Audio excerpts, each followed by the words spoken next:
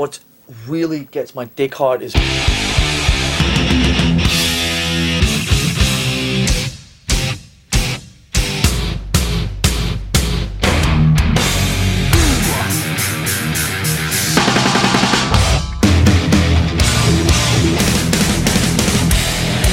So fucking what? Hey, this is Rye from Sabbath Bloody Podcast, and my brothers, Clint and Ethan, are about to shove some metal up your podcast, one episode at a time.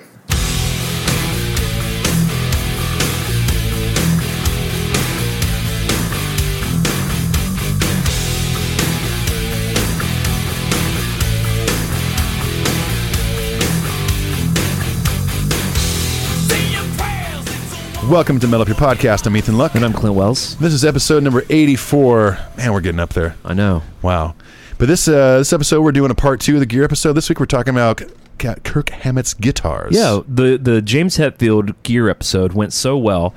I must say, I'll eat my own words. I was surprised. I didn't think it would go over so well, but it did. The fans have spoken. They really liked it, so we've decided to go ahead and do our part 2, talk about the Hamsters' notable guitars. We can't do all of them. Not all of them, but notable. But his notable guitar, and even his notable guitars were like 25 guitars. Yeah, there's a lot of guitars. So we're going to burn that whole thing down, talk about what's different, what's special. Kirk has his own kind of flavor. Yeah. Even beyond the graphic prints that he does for the horror films, even to his pickups and his tremolo systems. Before we get into all that, if you're just joining us for the first time, amazingly, somehow, you just heard of us. How? James Hetfield just tweeted about it yesterday, maybe. Maybe he did, maybe he didn't. Maybe he didn't. I don't know. Probably, I don't follow him on probably Twitter.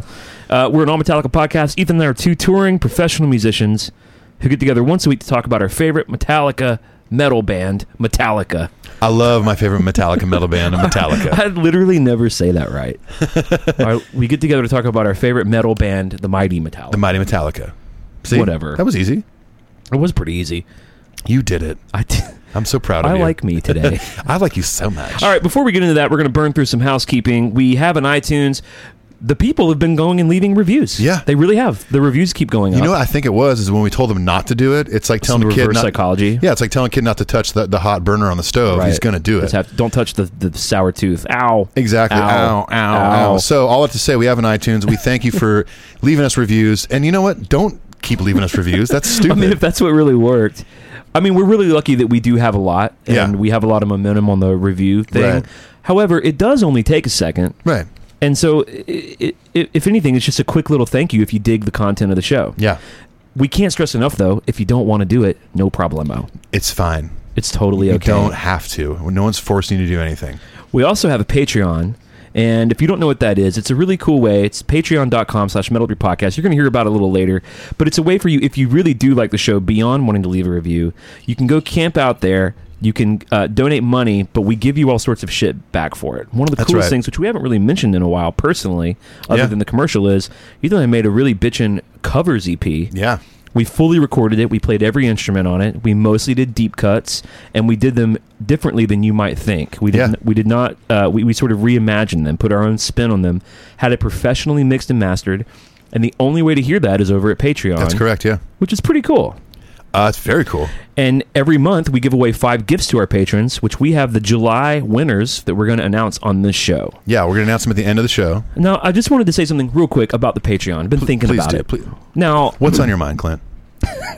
Gather, everyone take a knee. Remember, Clint's going to say something. Remember when you were like in the high school gym class and the coach of that class was like the coach of the football team? Yeah. And he'd kind of treat the class like you were on the football team? But I was always kind of like, I'm not on the fucking football team. Yeah. All right, man, gather around, take a knee. Take a knee. Wait, this is gym class. This isn't football practice. You can't take a knee nowadays. Dude, I slept weird on the bus the other day, and my back has been hurting for like 8 days. You've been taking a knee during the show?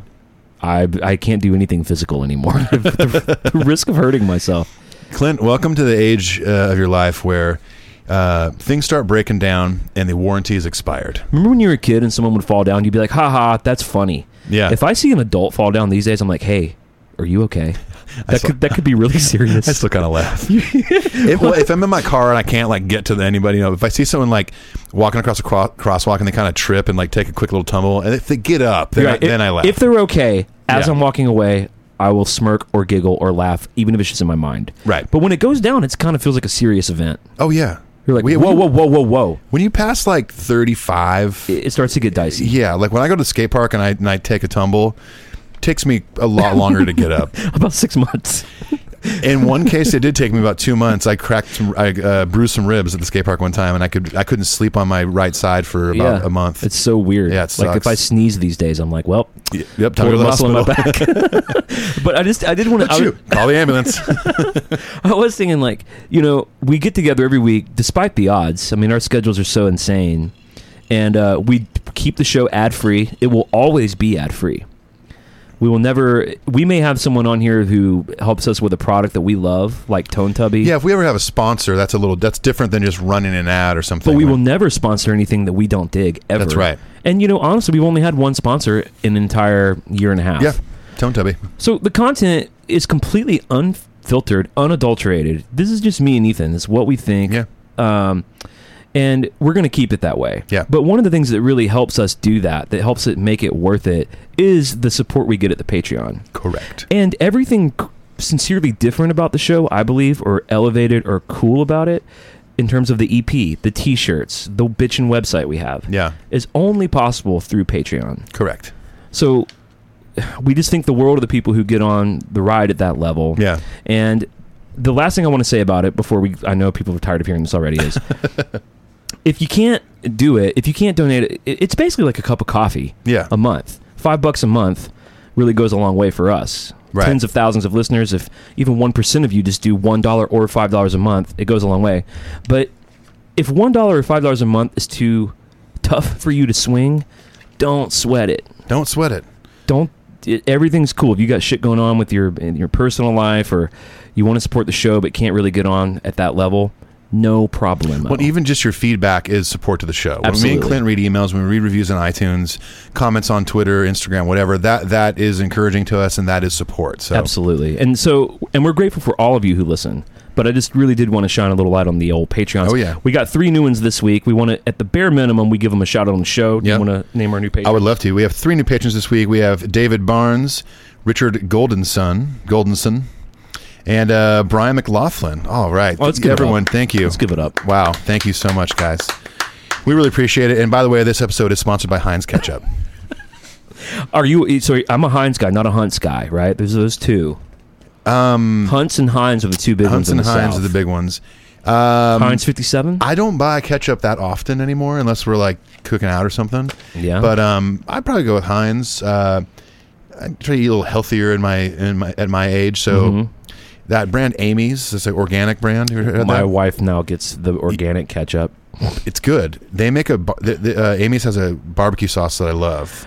I think you know this, but I don't know if our listeners know this. But we're vegan at the house now, for real. We really are. Yeah, Clint and his wife are vegan at home, and it's funny after all the jokes I've done about you. Agreed. And you're not even vegan. I'm just vegetarian. I started eating eggs again. That's the only difference. But they're not real eggs. They're it's powdered sugar eggs. Yeah, made from nutritional yeast, made in a cauldron by a demon witch. That's right. In the depths of the 7th layer of hell. No, so it was funny whenever Clint told me this, because I was like, my immediate thought when anyone ever goes vegetarian or vegan, I'm always like, well, if you need some help or want some pointers, or I can come over and show you how to cook tofu or whatever, Yeah. I don't know how to eat tofu, so. Oh, we're rocking a lot of tofu. Yeah? Oh, yeah. What about seitan? Yeah, there's a really great brand of fake. It's called Quorn, Quorn. Yeah, they make good stuff. And it's not soy based. It's fungus based, but it's not mushrooms. And we eat the shit out of that. I mean, it tastes exactly like chicken. Another great brand is a brand called Field Roast. Make good stuff. We do Morningstar sometimes. Morningstar. Gardein is a good one. Okay. I'll make you a mixtape. A mixtape of vegan food. I'm gonna write songs about all the vegan options that you should be eating. Well, here's where you can definitely not hear me pontificate about veganism, is at our socials. Instagram, which we may even do an Instagram live after this. Well, who knows? Yeah, maybe. we can do a vegan cooking show. Metal Up Your Podcast in the kitchen. God, just watch the followers. Just watch the unsubscribes. We're on Instagram, Twitter, amazingly all of this, Facebook, Spotify, YouTube. Just Google or look up Metal Up Your Podcast. We're on all that stuff. We're pretty active on Instagram and Twitter. Yeah. The website, as aforementioned, metalupyourpodcast.com, with t-shirts. we just talked before the show, and it might be happening. Yeah. That we're going to do a special run of just 50 shirts of Lunar Satan and the Cover Our World Blackened EP cover. The artwork, yeah. We're talking about Sans MU, Metal Up Your Podcast. It'll just be Nick just the Makoviak's artwork. amazing artwork. Yeah, because having the title on there, I think we probably goofy on a shirt. It's just going to be the artwork. So stay tuned for that. Of course, that'll be fun. I forgot to tell everyone that I was a guest on Single Podcast Theory's maybe their last two. I can't remember. Their 50th episode. We did an episode on Eddie Vedder. Go check them out. They're great friends of ours. Good God. And we read 5 emails a week. Let's go ahead and go to the email corner. I'm ready.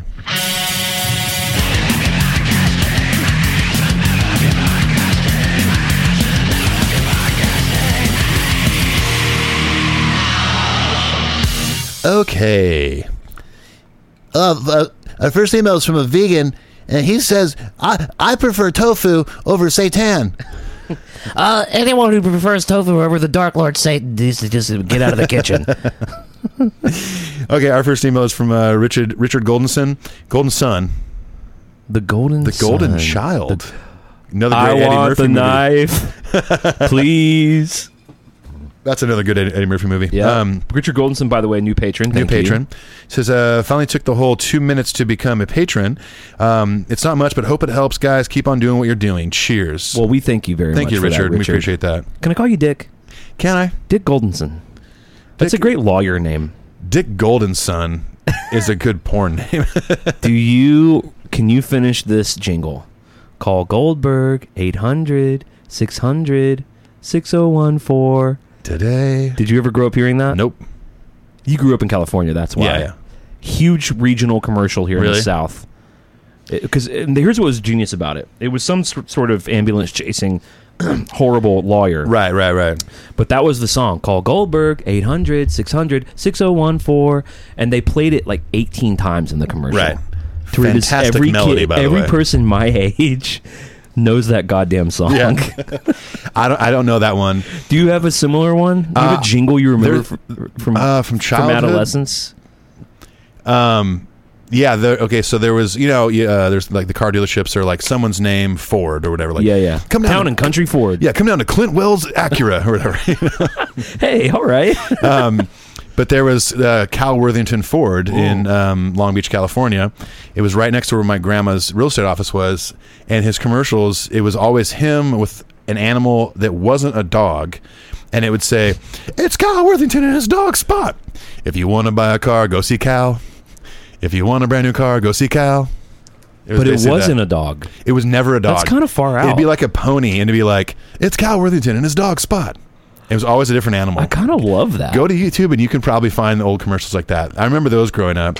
In recent years in Nashville, Isn't that kind of that strikes me coming in fresh pair of ears here, fresh pair of eyes. Yeah, It's pretty far out. yeah. It wasn't a dog. He was probably pretty stoned. okay.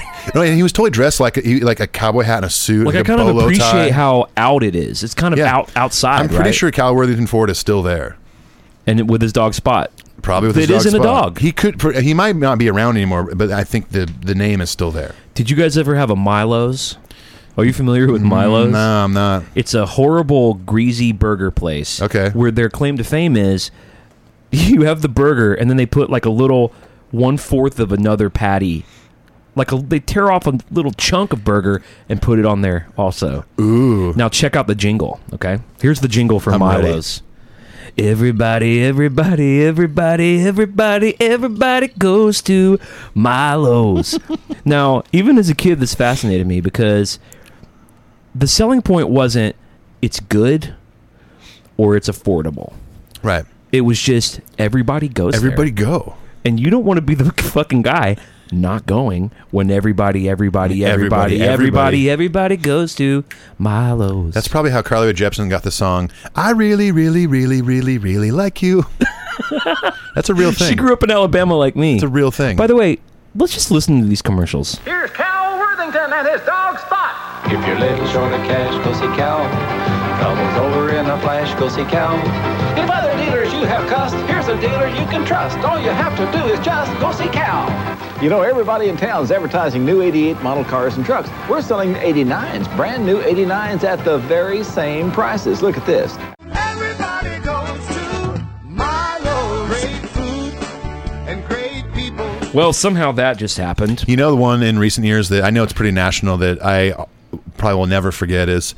You about to sing? No. 800-588-2300 Empire. I don't know Today. that one. I don't know it. Empire is like carpet place. I don't. No? I haven't had cable in a long time. Okay. Well, but I've been to hotel rooms a lot, but I don't know that one. Yeah, Empire carpet. Okay. Yeah. Oh, fuck it. Let's hear that one too. 800-588-2300 Empire. Today. Wow. Okay, I got another one. Dude, remember when we were 8? Okay. Our next email comes from Jeff Kozak. Says, hey guys, just listen to the first half of the Top 10 Solos episode. That was a while back. He says, I just finished Ethan's Top 10 and had to stop and write this. I, since the day of the Black Album came out, have always said that the solo for The Unforgiven is the best solo created.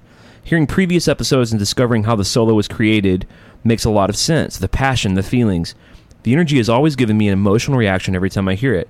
Clint's tear in the eye has happened many times in this solo for me and will last eternity in my book. Here's hoping that Clint has this as number 1 as well. Well, spoiler alert, I did. Yep. We agreed on that Ethan and one. I had a unanimous number 1 on that. He says, cheers, boys. Can't wait to burn down the next 50 episodes. Love you guys. Well, thank you so much, Jeff. So he's in like the, early 30s of episodes, I think? I don't remember what Are we episode. going to do math right now? Is it math time on Metal Math Up Your is Podcast? fun. If we're on episode 84 and he's got 50 more, 34 episodes, Yeah. right? Should we get a calculator out real quick? Okay. Jeff, thank you for the email. That was awesome. Robert Maher says, brothers. Ethan, your song Stand Down, is your song Stand Down available to patrons? I heard it during the last podcast and I really dig it. I'd like to include it in my listening rituals. Thank you. No, it's not. I am not sure when I'm releasing the record exactly, probably late September, early October. Okay. It all kind of depends on when the vinyl is going to be ready because I don't want to release them at separate times. I did that last time. I want it all to come out all as one big present for It's everybody. hard to sit on that, right? Because you're so proud of it. I want to put it out tomorrow. And I but- got to tell you, Robert, I am lucky enough to have the record, and it's fucking awesome. Yeah. I'm not trying to rub it in, but it is good to wait, make sure everything's in place. Yeah. I do believe, you can correct me if I'm wrong, Ethan, there is a Metal Up Your Podcast radio bonus episode that you might dedicate to the record. Yeah. In which case you'll play excerpts and Yeah, I was thinking about doing that for a radio episit, just like before it comes think out, that'd be maybe fun. playing like a verse and a chorus of each song. That'd be So fun. everyone can kind of get a taste of it. But it won't be a Patreon thing. This will be just an Ethan thing, but it'll be available on iTunes and Spotify. Yeah. I have a Bandcamp page it'll be available on. I'll have vinyl you can order sometime in September, stuff like that. So look forward to it. And I'll say this, Robert. I mean, obviously, Robert's a patron, and we can't say how much we love the patrons enough. Having said that, supporting Ethan's solo work separately, I think, is philosophically, ideologically, and yes, spiritually important. There you go. So I would encourage you to buy the record when it comes out. You heard it here first. From the atheist, be Jared. Cherish you go. Okay. David Barnes writes, "What's up, brothers?" I don't know. What's up, brothers? There we go. Hulkster's here. Hey, Clint, it's been a while. What's going on, Hulkster? How you Not doing? much, man. Just ripping and gripping down in Florida. Let me ask you, speaking of ripping and gripping, do you just have a whole bunch of leotards like in stock, or or do you have a personal seamstress who fixes all these leotards you rip? Let me tell you something, Clint. That makes me laugh every time. Let me tell you something, Clint. I got a whole house down in Orlando, Florida, dedicated to all that stuff. All my tights are down there. Every room is a different color. But there's only 2 rooms, because you know what colors those are. Yellow and red. Okay, I got a black room, too, because when I was in NWO. I remember when you were in NWO. That was a really dicey Yeah, time. me and for Kevin Nash, Sting, Sting, the Wolf. Wait, Sting was in the Wolf Pack. the Wolfpack, Diesel. Diesel. Call Goldberg 800-600-6014. All right. Like how quickly I went back in Ethan voice. Dave Barnes, what's up, brothers? Your old friend Dee's finally signed up to Patreon. Whoa. By the way, David, thank you. He says, I have so much to say to y'all, so consider this an introductory email. I'm 40 and have been a Metallica fan for 30 years. Yeah, do the math. No thanks. Yeah. So you started at 25? Got it. He says, I started early. Since I came online before the Black Album, I consider myself pretty old school. I remember listening to the Black Album and thinking, that's it? What happened to Metallica? I gave Load and Reload many chances, but instead consolidated my faves into a mixed CD that I dub Loaded. Ooh. He says, but thanks to your show, I've come around to both of them. We won't discuss that which will not be named, which I suppose he means... Kill them all. Yeah. Ride the Lightning. Yeah. He probably means Hulk Hogan and the Wrestling Boot Band. So, I think that's coming up later, by the way. So, really? To acquaint ourselves with David, he gives us a succinct, so bear with us, and I found this interesting, a succinct list of some of his favorites. His favorite album is Master of Puppets. His favorite song, which I found very fascinating, is The Thing That Should Not Be. Interesting. He says, I remember hearing this at my friend's house at 10 years old, and the song scared me. I'd love to hear it remastered with Bob Rock's Black Album work. His favorite solo is The Four Horsemen. His favorite bassist was Cliff. Favorite instrumental, Orion. Those two things make sense to me. Yeah. His favorite musical moment in Metallica. 2 answers. Number 1, the bridge breakdown in Master of Puppets, especially the guitarmony. For those of you who don't know, do da do do da do do do da do do da do do da do do da do do do do do sha do do do sa do do sa do do do. Heinz ketchup. Spread it on your hot dog. Goldberg.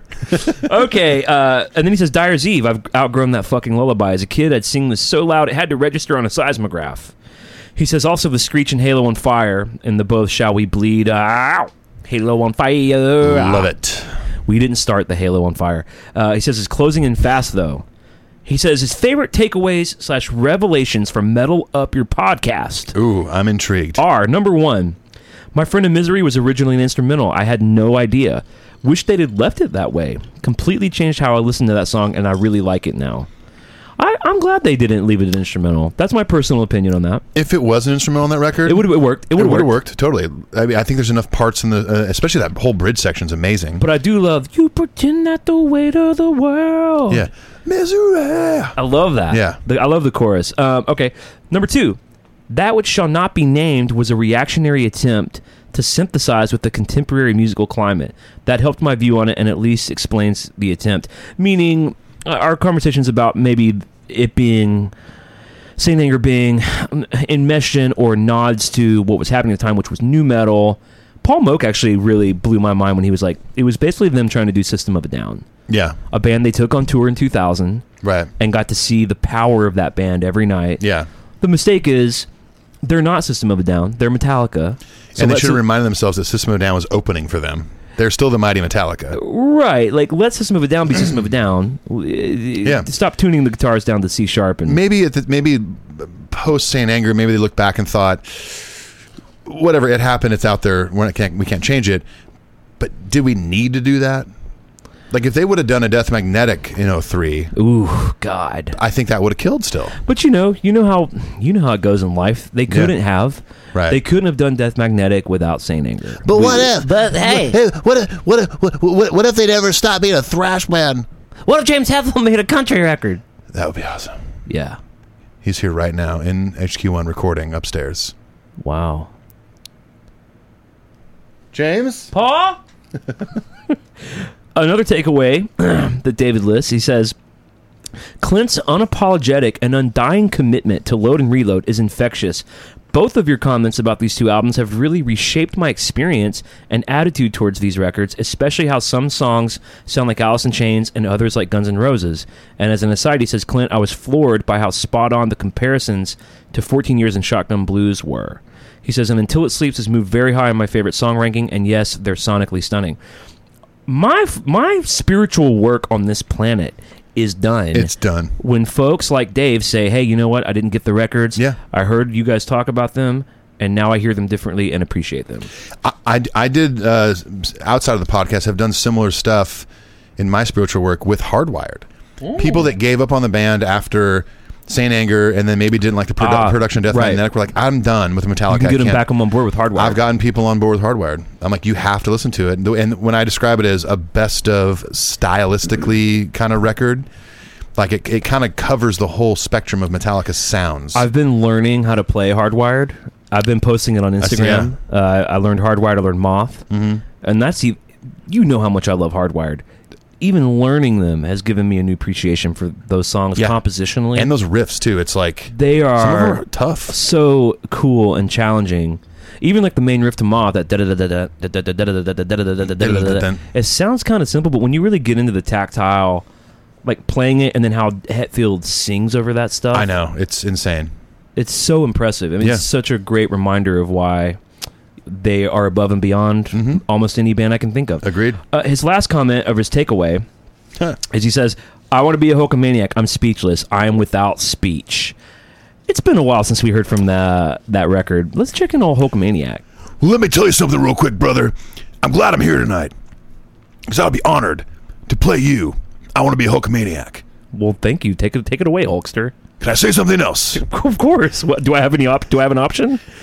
Look at those pythons. I don't think I'm in any position to decline. I actually don't have anything else to say. I just wanted to keep talking. Here's a clip.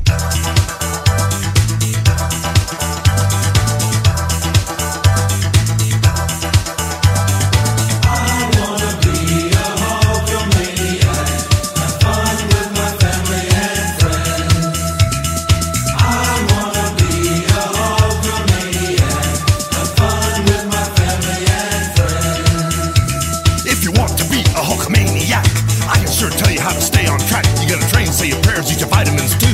These are all the things that the maniacs do. Positive thoughts and positive deeds. These are the things that make us succeed. Always be good to your family and friends. They're the only ones that'll be there in the end. Well, there we go. I mean, it was nice to hear from the Hulkster again. Always. David goes on to say, "This email's probably too long already, but I can't say enough about how much I love the show and what you guys do here. I live in Memphis, and y'all probably have plenty of friends here. But let's grab a local brew when you come into town. Hope to see y'all set up the Little Rock show in January. Or maybe I can fly the flag for y'all, and maybe see you in Nashville that following Thursday, and hopefully the second annual Metal Up Your Podcast party, which is happening." Yep. It is happening the night before. What's the Nashville show? January. It's January. I can't remember the day off the top of my head. The night before that will be just a Metallica night party pre-show plus our second annual, the second anniversary of Metal Up Your Podcast. Yeah, exactly. Many people are flying in. 99% sure it'll be at the Cobra. Once it gets closer, we'll set it all up. But a lot of people are coming from all over to come to that party and go to the Nashville show. If the good people at the Cobra think that the last one was a hit and a success and packed, I think this next one's it's gonna be pretty wild. Yeah. He ends his email by saying, "Please tell Torben and Dave Mustaine hello from me. Shout out to Paul and Paul. Paul? He says, your old friend D's. P.S. Church giggles are the best." Aren't they? I agree. Well, I think there's a few people here that want to say hi back to him. Oh, here we go. Hello. I just wanted to say hello. Hello, David. In my Misfits way of life, I'm a douchebag. Well, and I tickled to death to hear that you mentioned it. It's a great thing. And, I'm just plumb tickled to have you listening to the podcast. And, we'll see you on the flip-flop. Ah, thanks, Papa. Always good to hear from you. All right, next email is from Rakesh. Guys, was a little behind the past 2 weeks, but really enjoyed the latest episodes. I love when Ethan would pick up his guitar and play some riffs. To me, I think he was talking about my radio episode. Yeah. I was playing on my nylon string. I did like that, too. I mean, I think he's going to echo it here, but you kind of explained some of the similarities in the keys between One and Fade to Black. Right, yeah. I also found that interesting and cool. And I'm your friend, and I already know how to play all this. All in the same position, pretty much. To me, aside from your obvious chemistry and love for Metallica, your musical insights are what set you apart. Those elements, either through full-blown episodes like The Gear, love it as a guitarist myself, or interspersed, are so fun to hear. By the way, I'm listening to Beyond Magnetic now, and it doesn't have any of the brick walling of Death Magnetic. This is some truly great stuff there. Metal Lawyer 2, Queen City Lawyer? Well, he's also, Rakesh is like also a lawyer. Really? So he, remember we pitted him against our friend Nick Roller. That's right. I almost forgot about that. In a friendly lawyer off. Yeah. Man, who doesn't love a good lawyer off? Next to watching the Hulkster on WCW, I love to see two lawyers just litigate each other to the fucking bitter end. Oh, man. No, but in the case of Hulkster versus Mustaine, a precedent was clearly set. We have a whole episode on Beyond Magnetic that I recommend checking out, obviously. I love Beyond Magnetic. Dude, it's fun. I was listening to Hello, it's Tom. Well, hello, yet again, another episode. Hello, hello and goodbye and hello again. But they did. He recently did an episode on Hell and Back, which is my favorite song on Beyond Magnetic, and they kind of ripped it a little bit, but I was actually in the shower listening to it, naked. Oh, we've had a few I of don't those. know why that's so visceral to me, but I was naked. And I was thinking... Didn't Brad Blazek... Yeah, it was he... He listens to us in the shower, and I imagine him shitting and sobbing. At the same time. It's loose stool. But, man, I really do love Beyond Magnetic. Yeah, of course. I love that record. It doesn't have the same problems that Dead Magnetic has in terms of brick walling, but it has the same dry vocal, yeah, it totally not does. great sounding drum situation. It's still in the same sessions. I'd imagine what they probably did was like before they mix, they're like, all right, here's the songs we're going to put on the record. Mix those, and then later they're like, hey, let's mix these other 4, by the way. And so maybe they learned from their mistake. I'm pretty sure you know? they put out a statement saying these are unmixed, unmastered. Like they were untouched from the floor. I would think at very least they're unmastered. Maybe not unmixed. I feel like, I don't know. True. I can't remember. You know what? We should go listen to our own episode because I'm sure we probably talked heavily about it. researched it. It's hard to keep all the metal facts inside the brain, inside the noggin. The hard drive up there is only so big. True. Mine's like 20 megabytes or something. Dude, that's a lot to me. In 1992, it's a lot. Well, folks, it's that easy. We have an email address, metalupyourpodcastshow@gmail.com. Even if we can't read them on the show, those of you who write in know that we respond to almost every email. We love reading your thoughts. Oh, yeah. We love hearing from the Metal Up Your Podcast community. Always. Send us the email. Hop on the iTunes. Hop on the Patreon. And with that, let's get the fuck out of the email corner. I'm so ready.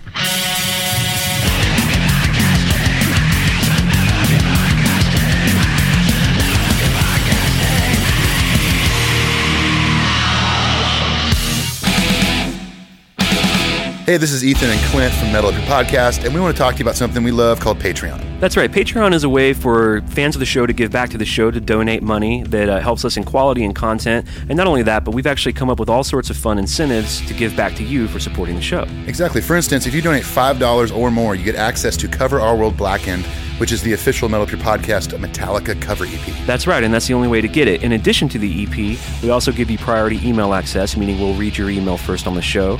We give you early access to Patreon-exclusive merchandise, Patreon-exclusive giveaways, and any other side projects that Ethan and I might be involved in. There's all sorts of things you can look at on there and you can donate to. Go check it out. Patreon.com/metalupyourpodcast. How do you spell that, Clint? patreon.com/metalupyourpodcast. And if you really think about it, $5 a month for an entire year, that's really just like a cup of coffee a month. So go check it out. Thanks, everyone. Peace. Adios. All right, Kirk Hammett's guitars. Let's do it.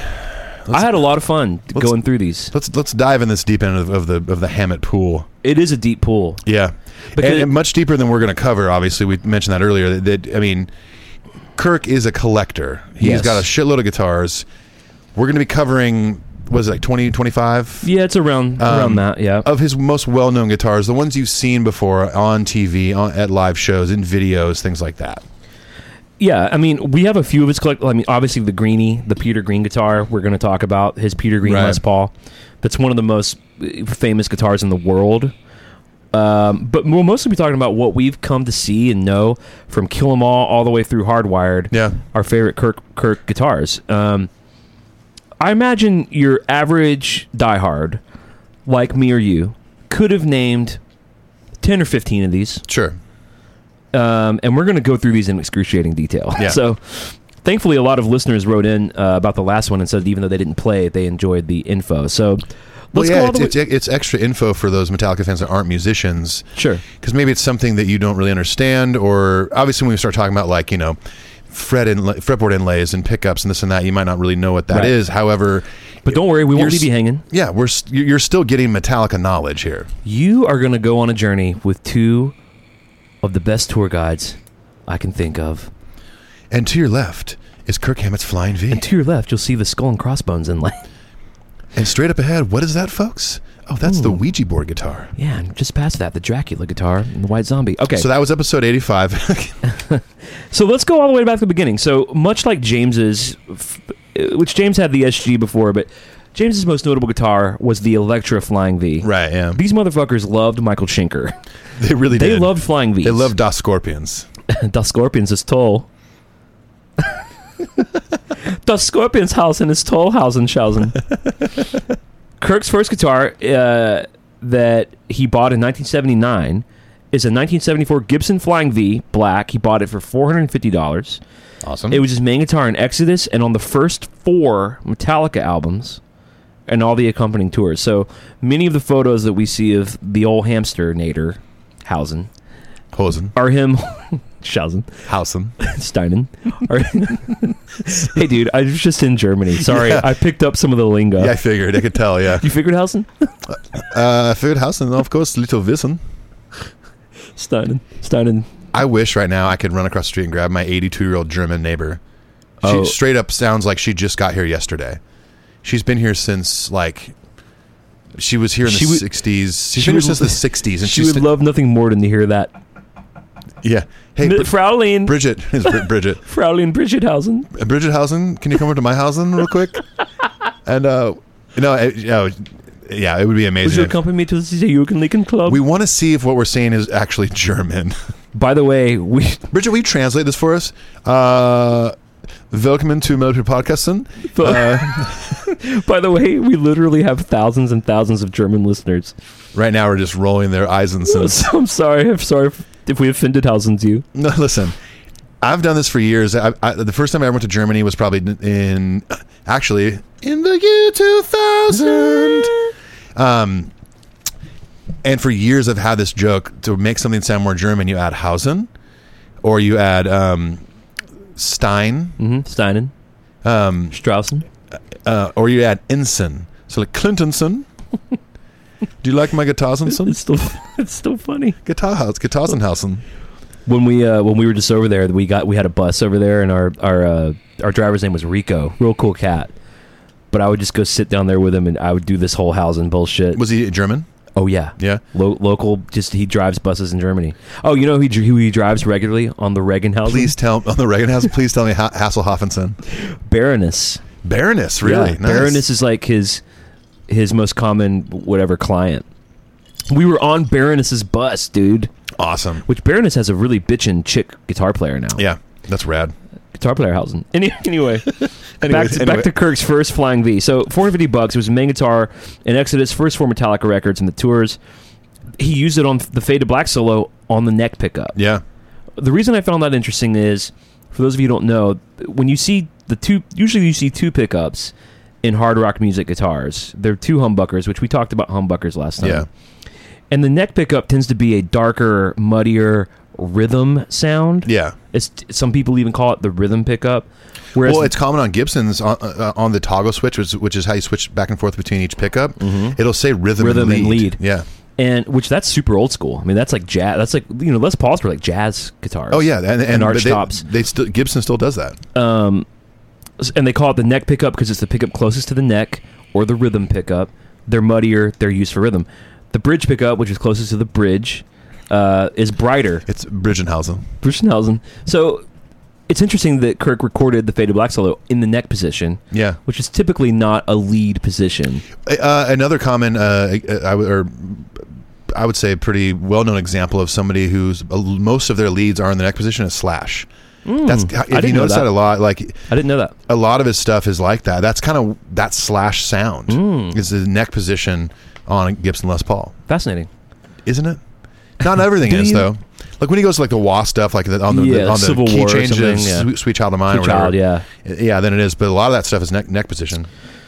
Okay, so he doesn't take this on the road anymore. He's claimed that it was just so weathered and beat up from the obviously years of touring clubs, and then obviously through puppets and Justice into arenas, and it's now such a valuable, cool guitar. He keeps it off the road.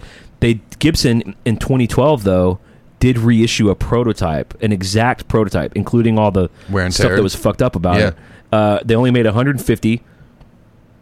50 of them signed by Kirk himself.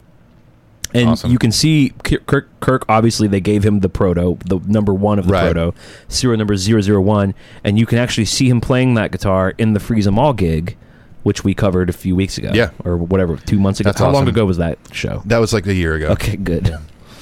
Now, moving on, these 2 are fascinating to me. Actually, the next 3 are fascinating.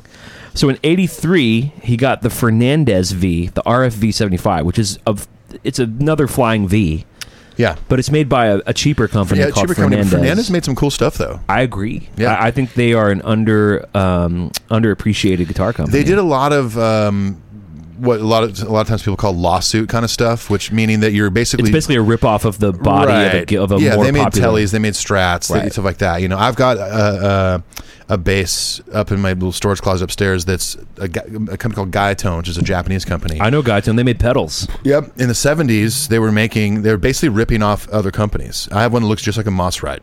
And so a lot of people will call those like lawsuit era guitars. What was the most notable one? I can't remember. There was some huge lawsuit in the 70s. I think it was a Les Paul. Was it Les Paul for Gibson? Yeah. Yeah, somebody was basically like making the Gibson Les Paul. So basically, the two most popular guitars that one will think of in their mind's eye when they think of a guitar, right, are a Les Paul and a Stratocaster. Yeah. Stratocaster has two horns, most famously played by Eric Clapton or David Gilmour, Stevie Ray Vaughan. or Jimi Hendrix. Yeah. Les Paul has the one horn made by Gibson, most commonly thought of Slash. Slash would be my first person I think of. For sure, right? Jimmy Page. Jimmy Page, those two. Yeah. Right. And those companies have patents on those designs. Yeah. Chad Kroger. Look at this. Look at this Les Paulson.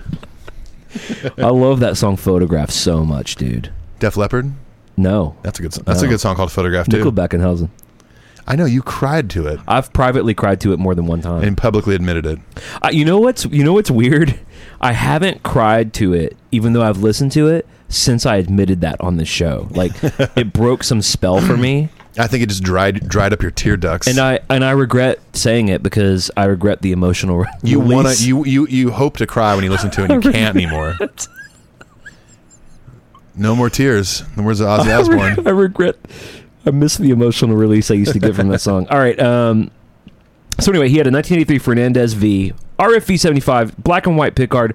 Now, what you'll notice about this guitar, there isn't a neck and bridge pickup. There's just the bridge pickup. The more harsh, shrill one. And so it was really only like one sound. You have a tone knob, which a tone knob kind of controls bass response in a pickup. This was probably perfect for him in 1983. It's like, because that's the Kill 'Em All tone. It's just like absolutely harsh, shrill, just blistering sound. You can actually see it in the Cliff 'Em All video during No Remorse, which is obviously the title track off Saint Anger. Yeah. Yeah, no, perfect for Kill 'Em All for sure. And a less valuable guitar, so maybe like a beater. In fact, I think, I'm not positive, so Jesus Christ, don't crucify me for this. I think in that great video of them playing the Metro in Chicago, where Kirk mistakenly puts his guitar in the crowd and they start taking it. That was his Gibson, and the backup he's playing is this Fernandez. Yeah. Can you imagine that? We've talked about this. If they actually got away with it and like took that fucker. It's amazing that it wasn't fucking smashed smithereens in that That's crowd. probably in his house in Hawaii, like in a glass case on the wall now, or it should be. Or it's probably just at HQ hang on the wall. I unfortunately haven't been to the Memory Remains Museum. It might be in that museum. Ooh, that'd be rad. All right, so moving on. Also in 1983, a couple more Fernandez guitars here, which I find interesting. We don't see this brand of guitar repeated anymore in this, but also in 1983 we have the black Fernandez Stratocaster, which I would say, I'm saying this in air quotes, another lawsuit guitar. Yeah. It looks exactly like a Fender Stratocaster. Yeah. Those of you old school trues might recognize it. It was nicknamed Edna. It had... I liked this note because it made me think of my young days. It had 3 Fender lace sensor pickups. Oh, yeah. Which I had a black Strat, white pickguard outfitted with lace sensors because that's what David Gilmour used, and that's what Eric Clapton used. And they're kind of out of fashion now. Yeah, they no one definitely has are, lace sensors anymore. No. I had a set of Fender lace sensors that my dad took out of his like nice USA Fender Stratocaster, and we took it to my dad's guitar guy in Orange County and put him in my Squire 2 Strat. Cool. And there were white pickups at a black Strat. But see, there were different color ones that were hotter. Like I had a blue lace sensor in the neck, a red lace sensor in the bridge. I can't remember what was in the middle. I don't think I remember them making different colors. But I just had white ones. But Eric Clapton's Blackie, which was his black Strat, had 3 gold lace sensors. Okay. So they really in the late 90s and early aughts, they really. But they were still passive pickups. They're still passive. They're just hotter though. Yeah. Yeah, I wish I still had that little Squire Strat.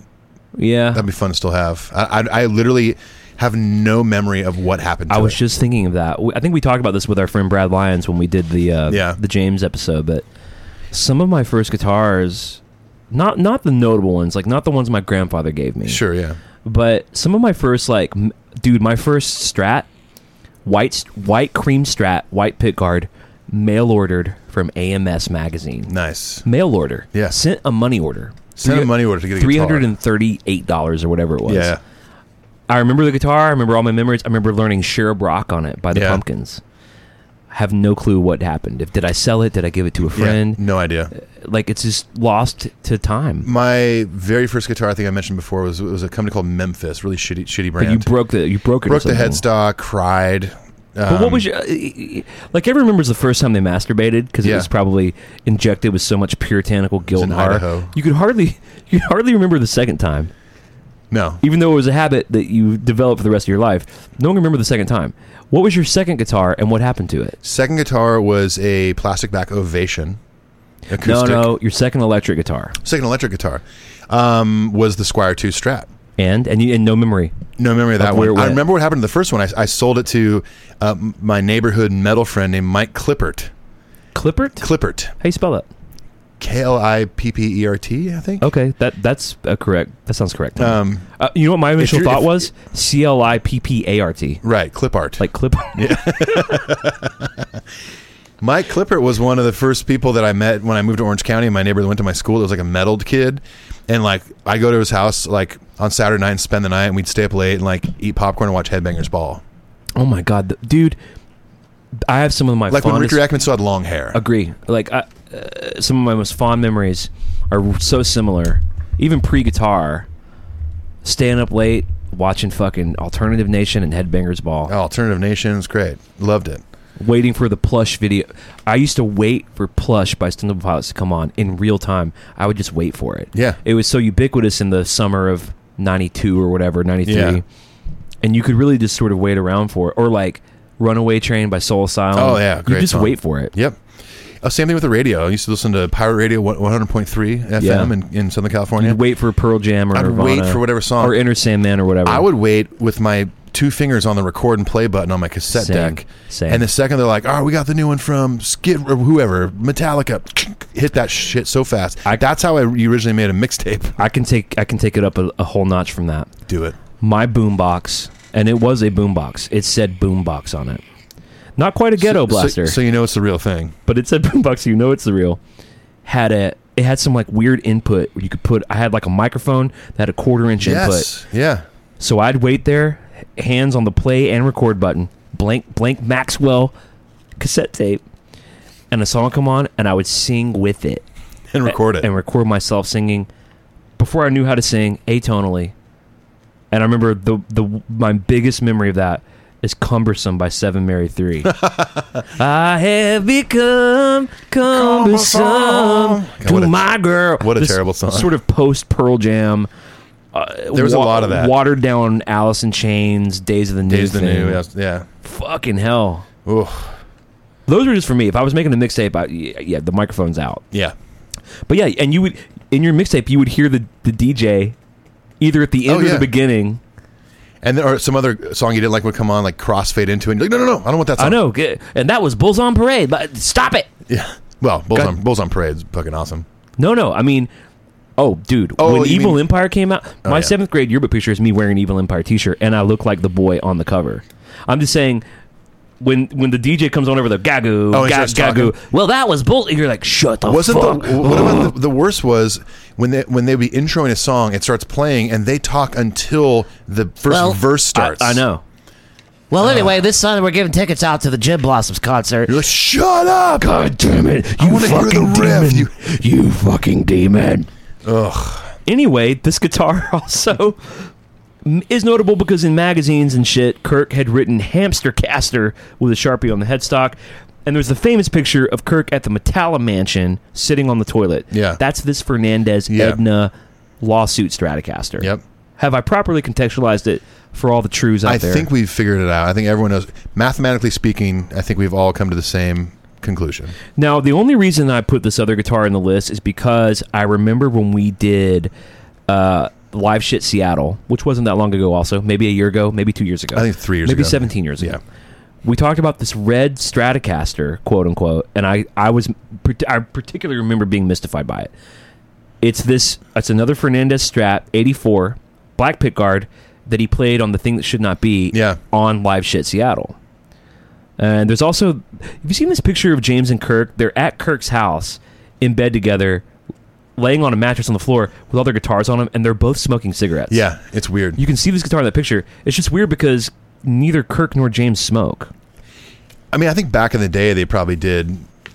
You'll never. You rarely see a photo. I have never seen another photo of either of them smoking. You rarely ever see it. I've seen James and Kirk smoke cigars.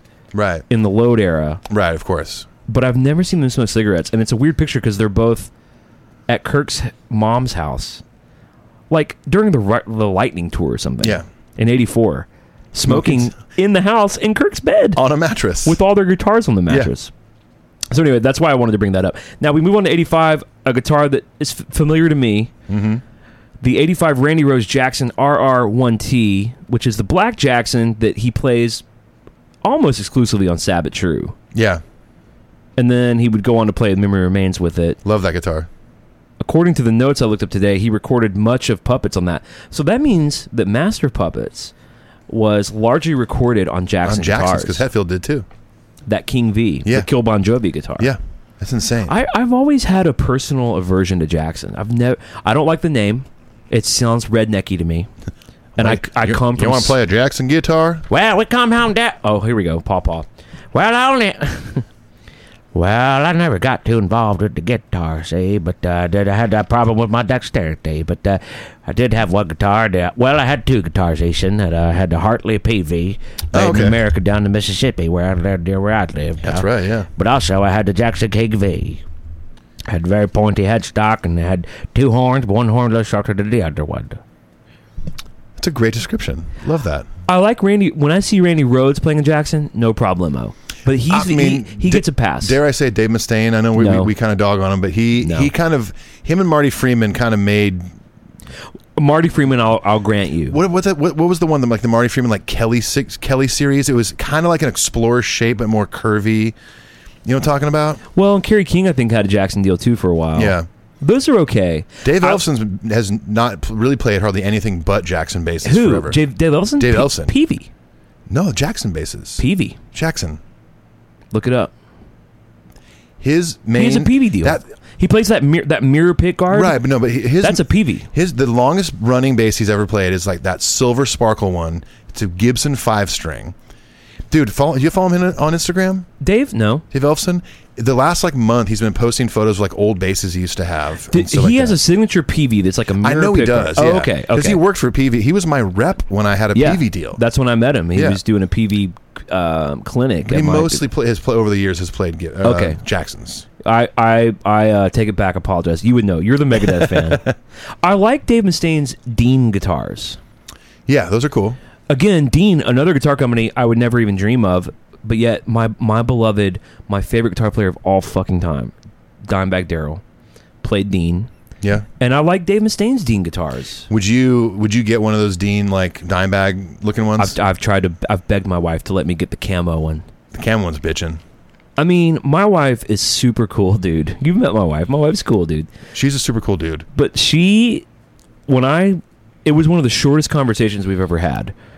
When I was like, can I buy a Dimebag Darrell $700 camo Dean pointy Explorer ripoff? She was just like, why? Well, she was like, look, buy a guitar, but buy one you're going to use for your job. You would so use that with Rodney Atkins. I will buy and I will play a Snakebite with Rodney Atkins. I've already told RMD, our musical director, Kevin, a good friend of mine, our drummer, I've already told him I'm buying a Snakebite when I find the right deal. And I'm playing it on at least 2 of our songs in our set. Yeah, you have to. Well, I have to. I'm wearing Metallica shoes right now. I played a Gibson Explorer in my ska band. You can play... I could see it being good for that, though. It was great. I loved it. 2 humbuckers. It's cool. Still one of my biggest regret sales. Hate that I sold that thing. All right, moving on here. Well, actually, I don't want to move on. What do you think about Jackson guitars? I've kind of staked my claim here. What do you think? I've never owned one? I've never owned a Jackson guitar. When I was in junior high and really getting into metal, I had a couple of friends in Orange County that like were like kind of like little rich kids, Mm-hmm. not like assholes or anything, but they just were, you know, came from money. Yeah. And I had this one friend named Jeremy, and he had like a Carvin full stack. I remember Carvin. I didn't care what Steve brand I played it a was. Carvin Legacy. Yeah. I didn't give a shit what the brand was. It was a full stack. And I was like, that's gigantic. To a kid, that's like it's like seeing Kiss. It's larger than life. When you're first getting into metal and you're actually playing an instrument, the bigger the setup, it's got to be better, right? The more rack toms, the bigger pedal But board, whatever it is. He had a Randy Rhoads King V. Cool. He had the Kelly series one I'm talking about that Marty Freeman played. I love Marty Freeman. I know, but at that time I was like, fucking I want to keep trying to say Gibson. I want a Jackson so bad. You did. I did want one, but they were so expensive. They were so expensive. They are nicer guitars. Let's say that. I think almost all of them are neck through body. Well, and they don't really make a cheap version. Like ESP has LTD. No, they did Charvel. Oh, but it said Charvel. Yeah, but that was like their Epiphone or their Squire. Okay. They did Charvel guitars. I thought Fender owned Charvel. They may have at one point, but I know Jackson Fender owned them. Jackson now? I don't know. It's all gotten so fucked up. Yeah, well, I know that Gibson's going bankrupt. I know. You know what? Good. They've really fucked up. They've made shitty guitars for a long time. They've really fucked up. Overpriced. For those of you who may have heard, Gibson, which is one of the two biggest guitar companies of all time, along with Fender, are doing really poorly. They already filed bankruptcy. Now, here's the deal. But just released a Billy Joe signature Les Paul Jr. Oh, cool.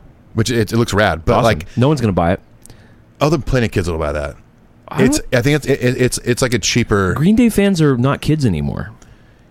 But guitar music's kind of out. Yeah, but they got a lot of fans. Yeah, I mean, dude. If it's affordable, I'm pretty sure it's like under $1,000. Oh, okay, well that's interesting. I'm pretty sure. I don't think it's like a $2,000 guitar. I worked in 2 guitar stores for about 5 or 6 years combined, and the weird thing about Gibson is the prices keep getting higher and higher. You can't buy a standard Gibson for less than $2,200 now. Right. And like I feel like when you pick up a $2,500 or a $3,000 guitar, they better all be fucking awesome. You better know that's but you'll pick them up and they'll be dogs. Oh yeah. Like invariably you'll pick up a dog and it'll still be $3,000. Yeah. You know, it's unacceptable. Dude, their artist relations are so shitty. Yep. Unless your name is Slash, they probably don't give a shit about you. Or Billy Joe. Right. But you know, you have to be a famous musician to have like an actual deal with Gibson. It is so hard for a normal working guitar player to buy and maintain Gibsons.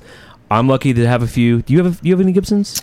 I only have one Gibson now. What's this Les Paul? Is that it? Yeah, that Les Paul Jr.? Firebrand. At one point I had 3 Les Pauls. I got rid of 2 of them, but and I had an Explorer at one point. Now, speaking of Les Pauls, we've taken a little bit of a detour here. Still talking about guitars, whatever. Randy Rhoads, though, which he did have that Jackson King V. Yeah. All right. He was a Gibson dude, too. But when I think of him in my mind's eye, I see the polka dot Les Paul, and I see him playing fucking Crazy Train. Polka dot Flying V, too. And a polka dot Gibson V. That V, the cover of the Ozzy live record, where he's got Randy like up on his shoulder, and he's playing a solo. He's playing the polka dot V. Damn it. Yeah, totally. His polka dot thing was he kind of landed on a cool little That's kind of his deal, yeah. Which, ordinarily in polka dots, fuck you. Unless your name's Randy Rhoads or Buddy Guy. Okay. Moving on. Now, this is where we start to see Kirk's personality. Yeah. Now, what I'm talking about here is the 86 ESP. Now, this is his first ESP, and this would go on to set a precedent for probably every guitar other than some collectible Gibsons that we're going to talk about for the next 45 minutes, which is the MM270 Zorlak. Now, it's called the Zorlak. I'm jumping ahead a little bit because he ended up putting a Pusshead. Zorlak was a skateboard company that Pusshead designed the logo for. Right. And Kirk ended up putting that sticker below the bridge. That's why it was called the Zorlak. But this was his first ESP. He sought them out because he wanted a cool new guitar for the Monsters of Rock tour in '86 because he knew they'd be playing in front of, 17 million kajillion ladies. And Bon Jovi. And this was kind of the starting line for what became the KH2. Now, the KH2, why it's not called the KH1, is a mild mystery. It gets solved a little bit later. Yeah. But in the timeline, the KH2. Now, when we talk about the White Zombie, the Mummy, Dracula, the Hula Ghouls. These are the Ouija. Yeah. All right. These are all KH2s. Yeah. It's pickups, neck, bolt, neck through. Yeah. Floyd Rose with different graphics. So this is the first kind of KH2. Yeah. What's cool about this, though, is that the skull and crossbones, which are his signature inlay, meaning the fretboard, the skull and crossbones were vertical instead of horizontal. And instead of the upside-down ESP headstock, he had an upside-down Jackson-style headstock. Oh, yeah. But Jackson basically said, we're going to sue you, motherfuckers. Jeez. So they couldn't do that. But he still has this Zorlak guitar. Probably pointed out. It's probably Mustaine going, you see Kirk's new guitar? I honestly hadn't thought of it because I try not to think about him. He probably did. He was behind it. He probably Hey, Mr. did. Jackson? I'm sorry, Mr. Jackson. I'm being for real. Anybody? Okay.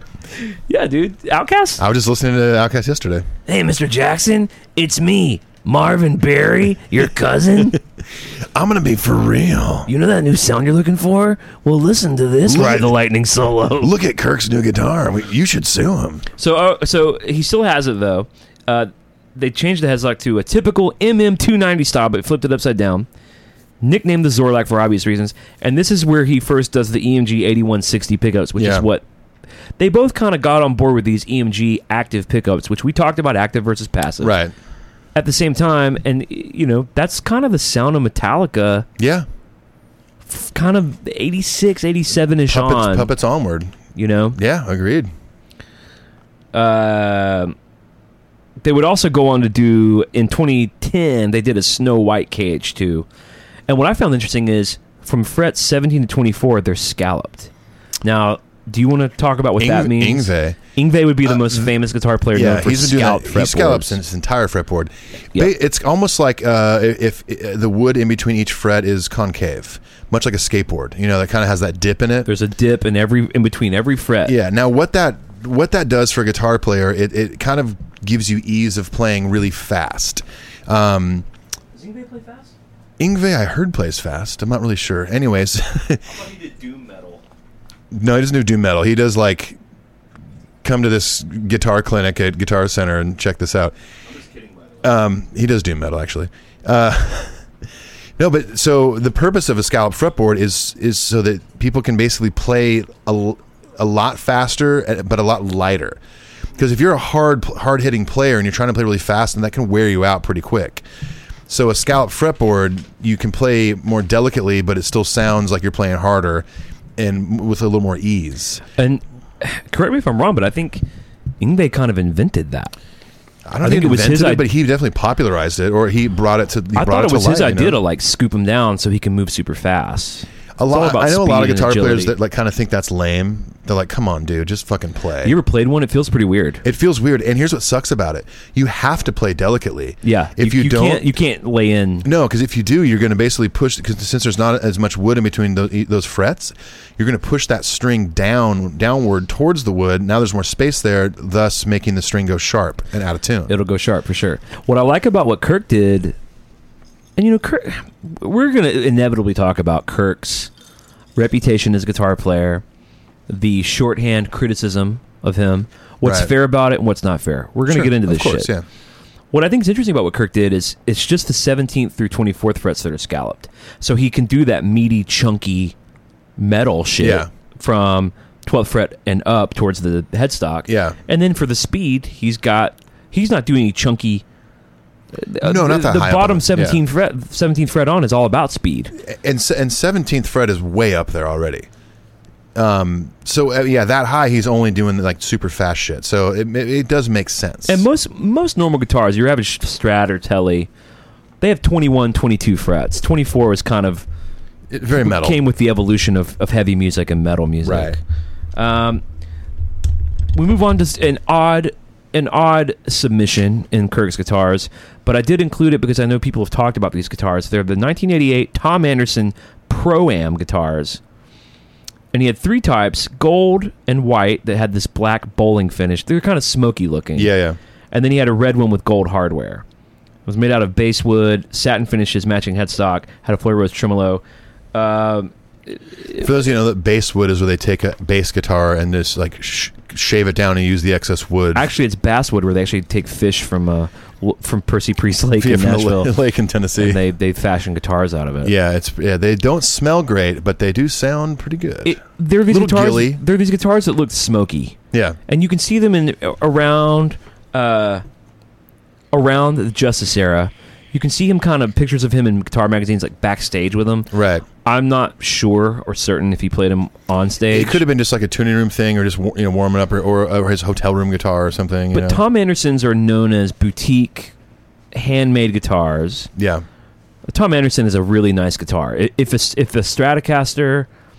an American Stratocaster in the late '80s was $1,200, a Tom Anderson would be about $3,000, Yeah. $4,000. Right. Handmade, master luthier made. yeah. I've never personally really cared. Everyone I've played, I've been like, yeah, that's I've never cool. played one, so They feel great. I'm sure they do. But who gives a shit? I'd rather play a Fender. Yeah, I've just got the Gilmore in me. I've got the Hendrix I'd rather in me. play anything that just to me plays good. I don't care. As a guitar player, maybe I mentioned this in the last episode or not, but as a guitar player, for me, the first thing I look for is, does it look cool? Before I even touched it. If I see a guitar on the wall, I'm like, to my taste, that's gross. I don't want to play that thing. It looks ugly. I totally agree. Blah, blah, blah. It's- But then when I see a guitar that looks cool, I'm like, I want to check that out. And if I pick it up, I'm like, ugh, this plays like garbage. I put it back. I mean, half the guitars you see in here, like, I didn't pay a lot for. Now, some of that was through a deal, but some of them, like, I just, okay, so this Les Paul Firebrand back here, it's an 80 or 81. The look of it. Which it looks like a Les Paul Jr. to me. Yeah, it It kind of looks is. like a solid mahogany. Yep. Les Paul Jr. Yeah. So what's the story with it? So they made these as cheaper guitars for 3 years, I believe. Like a Melody Maker or something? Were they that cheap? Like $400? Maybe not. I don't know the exact price back in the day, but I know they were cheaper guitars, more affordable guitars. They made the Les Paul Firebrand and one called the Paul. And the Paul looked basically just like that one, but just slightly. I think there was no pickguard on it or something like that. But I bought that thing in a music store in Huntington Beach, California, in '98 for $500. And to me, I was like, I'm buying a 1980 Gibson for $500. Little did I know at the time that they were still kind of considered cheap guitars. It's still one of my favorites. I don't play it out because it looks like a mandolin on me because it's not a big guitar. And you're a tall dude. Yeah, I'm a hollow body guy. But it's the first Gibson I ever bought. But it's one of those things, when I looked at it, I immediately thought of... Yeah, like 7 out of the 13 guitars in here are hollow bodies. Yeah. This Gibson Firebrand, I was like, you know what? It looks like the Gibson that Jerry Cantrell plays in the Wood video. Ooh. That was my first attraction to it. Because he plays a Gibson. It looks just like maybe a studio or something. Is the Wood video from the single soundtrack? Yeah, from the single soundtrack. Where they're playing in the club? I think it's like a stage, but he's like not an empty. playing that Strat-looking G&L No. with the naked chick on it? No, he's playing a Gibson, and it's like a wood finish. Oh, cool. And I remember loving that look, and so I saw this one. I'm like, that's pretty close. I'm going to get it. And then I remember trying it out, and it had the original stock pickups in it, and my friend put some better pickups in it years later. But see, and that's the benefit of it. And as we get into when Kirk starts to make signature models, it really, when we were these young kids who loved Metallica or Alice in Chains or whatever the fuck, you would really buy guitars based on that. oh yeah, why do you think I owned an Explorer at one point? Maybe not their signature guitars. I've never been that into those, but I'd buy guitars that looked like my favorite guitar player's guitars. Right. The only signature guitar I still own and have ever owned and only ever wanted was this Telecaster right here that's all beat up looking. It's relic, as they say. Is that the Joe Strummer? It's the Joe Strummer from The Clash. It's his signature one. And that's your favorite band? That's my favorite band next to Metallica, Yeah. The Clash. That's cool. Yeah, and that's the only signature. There is a Brian Setzer Gretsch. I know He has it. a couple, Is it a Tennessean? No, he's got a couple models, but there's one that's like, it's real simple. He released some that had like, instead of volume knobs, they were like dice. Yeah, I've seen for that those. rockabilly thing. Yeah. But he has released some since then. There was like a series of maybe 8 colors or whatever, and they were just so bitchin' looking. It didn't have a big Brian Setzer signature on it or anything like that. Maybe on the back of the headstock or something. But I could maybe get down with one of those one day. That's what I like about the snake bites. Is what's really signature about it is the shape. Yeah. The you mentioned it before. It was kind of dead on. The sort of can opener horns. Yeah, right. And then the S and the 12th fret. Well, the can opener horns are on the V he plays. Those look more like can openers. They're on the snake bites too. Oh, you're right. Yeah, totally. Oops. They are on the Vulture, yeah. Yeah. And the Vulture has a big fucking Vulture in the 12th fret. Yeah. But they don't, like, say James Hetfield. Right. I'd still play that guitar. Why are we talking about James? Sorry, Kirk. Sorry, Kirk. It's your episode. I will say, from the Zorlak on, we've got these Tom Andersons out of the way. Aside from some notable collectibles, we're about to get into some very, very iconic Kirk Hammett guitars. Yeah. Now, I wanted to mention this 1989 Gibson Custom Black Beauty. Now, the deal with this apparently is it was a normal 89 stock Les Paul Custom, but Kirk traded all the hardware, made it all black, put EMGs in it, and this is the guitar you mostly see when he plays Nothing Else Matters, Sanitarium, Fade to Black. He loves to play Les Pauls for the kind of ballad, except for the song One. Right. And even Day Never Comes, he likes to play a V for that, like a Carina V. Right. But for Sanitarium, Fade to Black, and Nothing Else Matters, and I think he did a lot in the Load, Reload, like Bleeding Me, King Nothing, he would play this Les Paul. Yeah. Well, it also makes sense on Fade to Black and Sanitarium because you got that classic neck pickup Gibson sound for those leads. Right. He does that on Sanitarium too. Yeah. Same neck position. Right. So that's a pretty cool guitar, and I just got to say, I'm such a Gibson cat. I love them, even though they've shit the bed, they've fallen hard times, and I hope they learn from it, or, you know, whatever needs to happen for them to move forward. Right. Needs to happen. You reap what you fucking sow. Yeah. But I will say, they're probably my most beloved guitar. I've got an 81 335 that you've seen. That is I just love that guitar. so dear to me. I'm a huge Les Paul fan. So I love seeing when Kirk and James play Les Pauls. I just love it. Of course, yeah. Now, next we have probably top 3 most notable Kirk guitar. Mm-hmm. It's the ESP MM290 Hot Caution guitar. Back up, guys. About to rip you a fiery lead right here. Which is made most notable. He has that orange Caution Hot sticker. Yeah. It's basically a KH2 skull and crossbones, black ESP, but it's got that Caution Hot. It's an alder body, maple neck. Should we camp out for a second and talk about... let's talk about the wood. So, the Strat-shaped guitars... You begin this because I'm going to make a refill while you start talking about okay, wood. Well, and I love when you talk about wood, so... Well, okay. On a Strat-shaped guitar, most of those guitars are made out of alder or ash. They're lighter woods. There's a huge debate about tone wood. Now, Gibsons and ESPs and heavier guitars are typically made out of mahogany, and those are heavier woods. Acoustics are a whole different deal. We'll talk about acoustics at some other point. But you know, a good side note, a good episode is just to go through James's acoustics. We kind of mentioned his acoustics. We did a little bit. We talked about his Martin that he did for Mama Said. We talked about his Line 6 Variax that he uses for the MIDI changes. Yeah, I guess we did kind of dive into that. We talked about this gut string shit he did for Unforgiven during the Black Album tour. Let's go ahead and forget that idea. Okay. So alder and ash are the 2 main woods used for the Strat-like bodies. Mahogany is probably the most common wood for Les Pauls and heavier guitars, right? Would you agree with that? Yeah. Am I speaking out of turn here? You are not. I don't claim to be an expert. That Gibson we were talking about of mine is all mahogany. There's a good weight to it. And you can even see it. It's not even painted. I mean, that's like mahogany wood. Yeah. Mahogany is one of my favorite woods. It's a nice dark brown wood. Beautiful wood. Now, there are 3 common necks. The neck of the guitar you'll probably all be able to deduce even if you don't play is the long part that your left hand, if you're left-handed, goes up and down when you're playing riffs and shit. The 3 most common woods for that, well, 2 common woods, maple and rosewood. Maple is light. It looks blonde almost. Yeah. Rosewood is dark. It's a dark wood color. Yeah. And then you can have a maple or rosewood neck with an ebony fretboard, which is totally. a black, which James is a big fan of it. The Snakebite, for example, that's an ebony fretboard. Yeah, that Gibson is ebony fretboard. It's basically black. Instead of like nowadays, they can't do rosewood anymore. Well, it's banned. You can do Indian rosewood. Yeah, you can't do Brazilian rosewood. Right, which most guitars that have ever been made that have a rosewood fretboard is Brazilian rosewood, and it's illegal now. Yeah, I think. Well, I know the Martin I had, it was a '67, and it was the last year Martin was able to use Brazilian rosewood. Yeah, so it was incredibly valuable because of the wood. Right.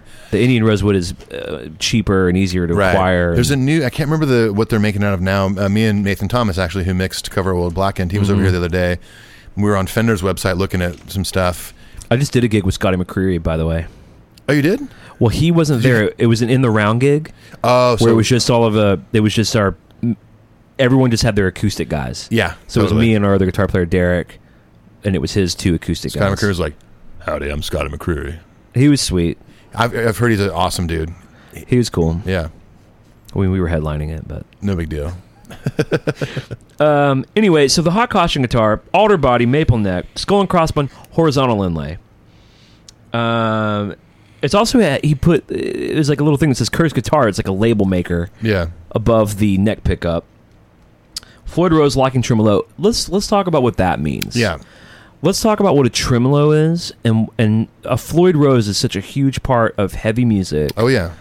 Do you want to lead off on that? I would like to start, and this might be a little too nerdy, but it might be an interesting point to bring up. I've always called, now I know they call it a Floyd Rose tremolo system. I've always called like a Bigsby on a Gretsch or whatever, or most of your guitars. I've always called those like a tremolo bar. I'm sorry, a vibrato bar. Mm-hmm. Because if you get down to the specifics of what tremolo and what vibrato is, vibrato is pitch based, tremolo is volume based. So tremolo, like a tremolo pedal. Yeah, that's true. Or tremolo on a Fender on a blackface amp. That is volume. It's a volume thing, a volume effect. Right. Where vibrato is a similar effect, but it's with pitch. Right. So it's interesting that they called it a tremolo bar or a tremolo system. You ever think about that? I have never thought about that, but you are 100% correct. But I mean, like gigantic guitar companies will call it like Bigsby calls it their tremolo system. Like get the Bigsby B5 tremolo. It's I don't know if there's a gap in my knowledge about semantics on this or not, but that is true. Tremolo, a lot of boutique tremolo pedals that seek to emulate those great blackface Fender amps that make the tremolo effect, like the How Soon Is Now from the Smiths. Bobble, bobble, bobble, bobble, bobble, bobble. They come with volume boosts to make up for the gain difference in the perceived volume difference. Right. There's no volume difference, but when you have a hard tremolo effect, just the way the ear hears it sonically and physically. Yeah. There's a perceived volume difference, so you can bump gain that makes up for that. Right. Whereas you're right, vibrato is bending a note. Yeah, or which is what a tremolo system does. You have a whammy bar, famously from Wayne. Let's insert the clip of Crucial Taunt. Or it's when they're in the guitar store look at the Strat. They see the Strat and I think this is before Tia Carrera. He has the cash to the buy whammy bar. Wow, 64 Fender Stratocaster, classic white with triple single coil pickups and a whammy bar. Stop torturing yourself, man. You'll never afford it. Live in the now. It will be mine. Oh yes, it will be mine. Yes, my good man. I'd like to have a look at this Fender Stratocaster, please. Oh, really? Yes. Again? Yes. Excuse me, Wayne. Can I put the Fender back now, please? Not today, my good man. I'm feeling saucy. I think I'm gonna buy it. Do you accept cash? And a whammy bar. Who's playing tonight? Blah blah blah. Crucial Taunt and the Shady Beatles. Shady Beatles? How are they? Man, they suck. So it's not just a clever name then? No. And a whammy bar. So despite the semantic problems here, let's just describe what's significant about a Floyd Rose tremolo system. So a Floyd Rose tremolo system, back on the bridge, back there by your right hand, by the volume knob and stuff like that, where the bridge is what the strings go through, and that's what kind of catches them. A Floyd Rose has way more give and take in either direction that you pull that bar.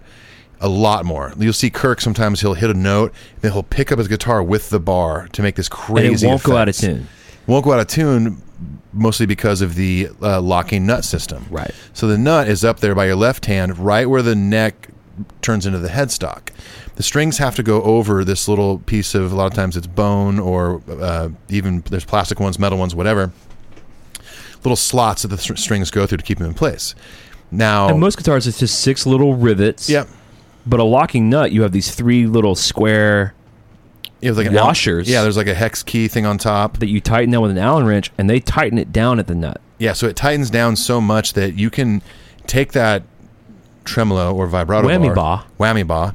And I mean, you've seen guys that'll go like, it's called a dive bomb. Dive bomb. It literally goes down to, you can push it down to where the strings are just flopping around and don't make even hardly any audible noise. And it won't go out of tune. Bring it back up and it's still in tune. Whereas I have an actual Fender Stratocaster, and I have a tremolo arm or a whammy bar, and I do more of the David Gilmour, I tap-a-roo it. Yeah.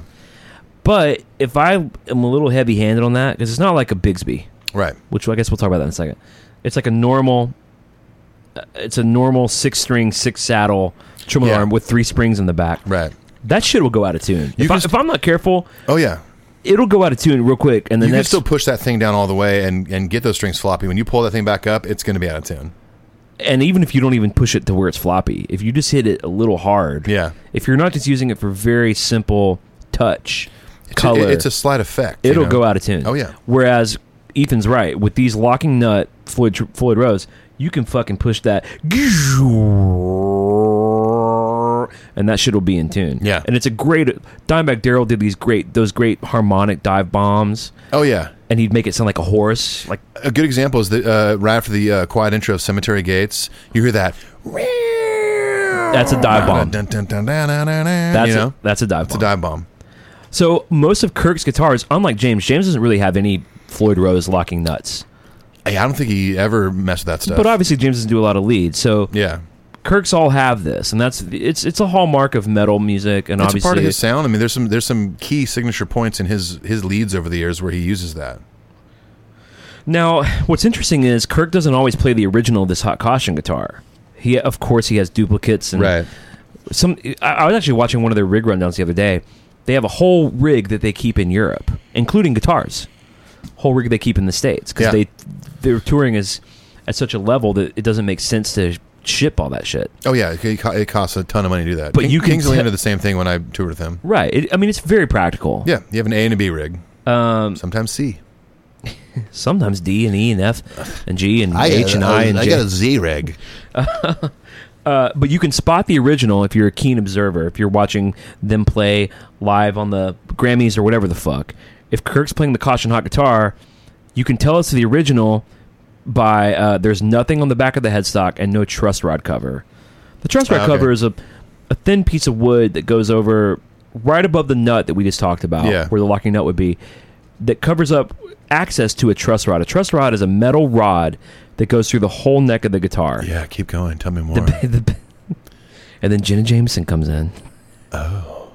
I just realized the other day that Jenna Jameson is now like a pro-Trump, super conservative, really, mom blogger now.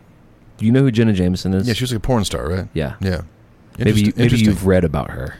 No, I know who she is. She was like a famous pornography star. One of the most famous porn stars of all time. Yeah. Of course, I just read about that in a book. Called The Most Famous Porn Stars of All Time. Called Pornhub.com. Which this episode is sponsored by. Anyway, you brought it into porn world, by the way. I did? You mentioned Jenna Jameson first. I was talking about rods, and you were like, "Go on, go on." Don't tempt me with pornography talk, because I'm metaphorically and literally balls deep in it. Can I say that on Melody Podcast? You just did. I'm obviously just kidding about all this. This is a joke. That's not Clint's favorite porn star. I'm not kidding.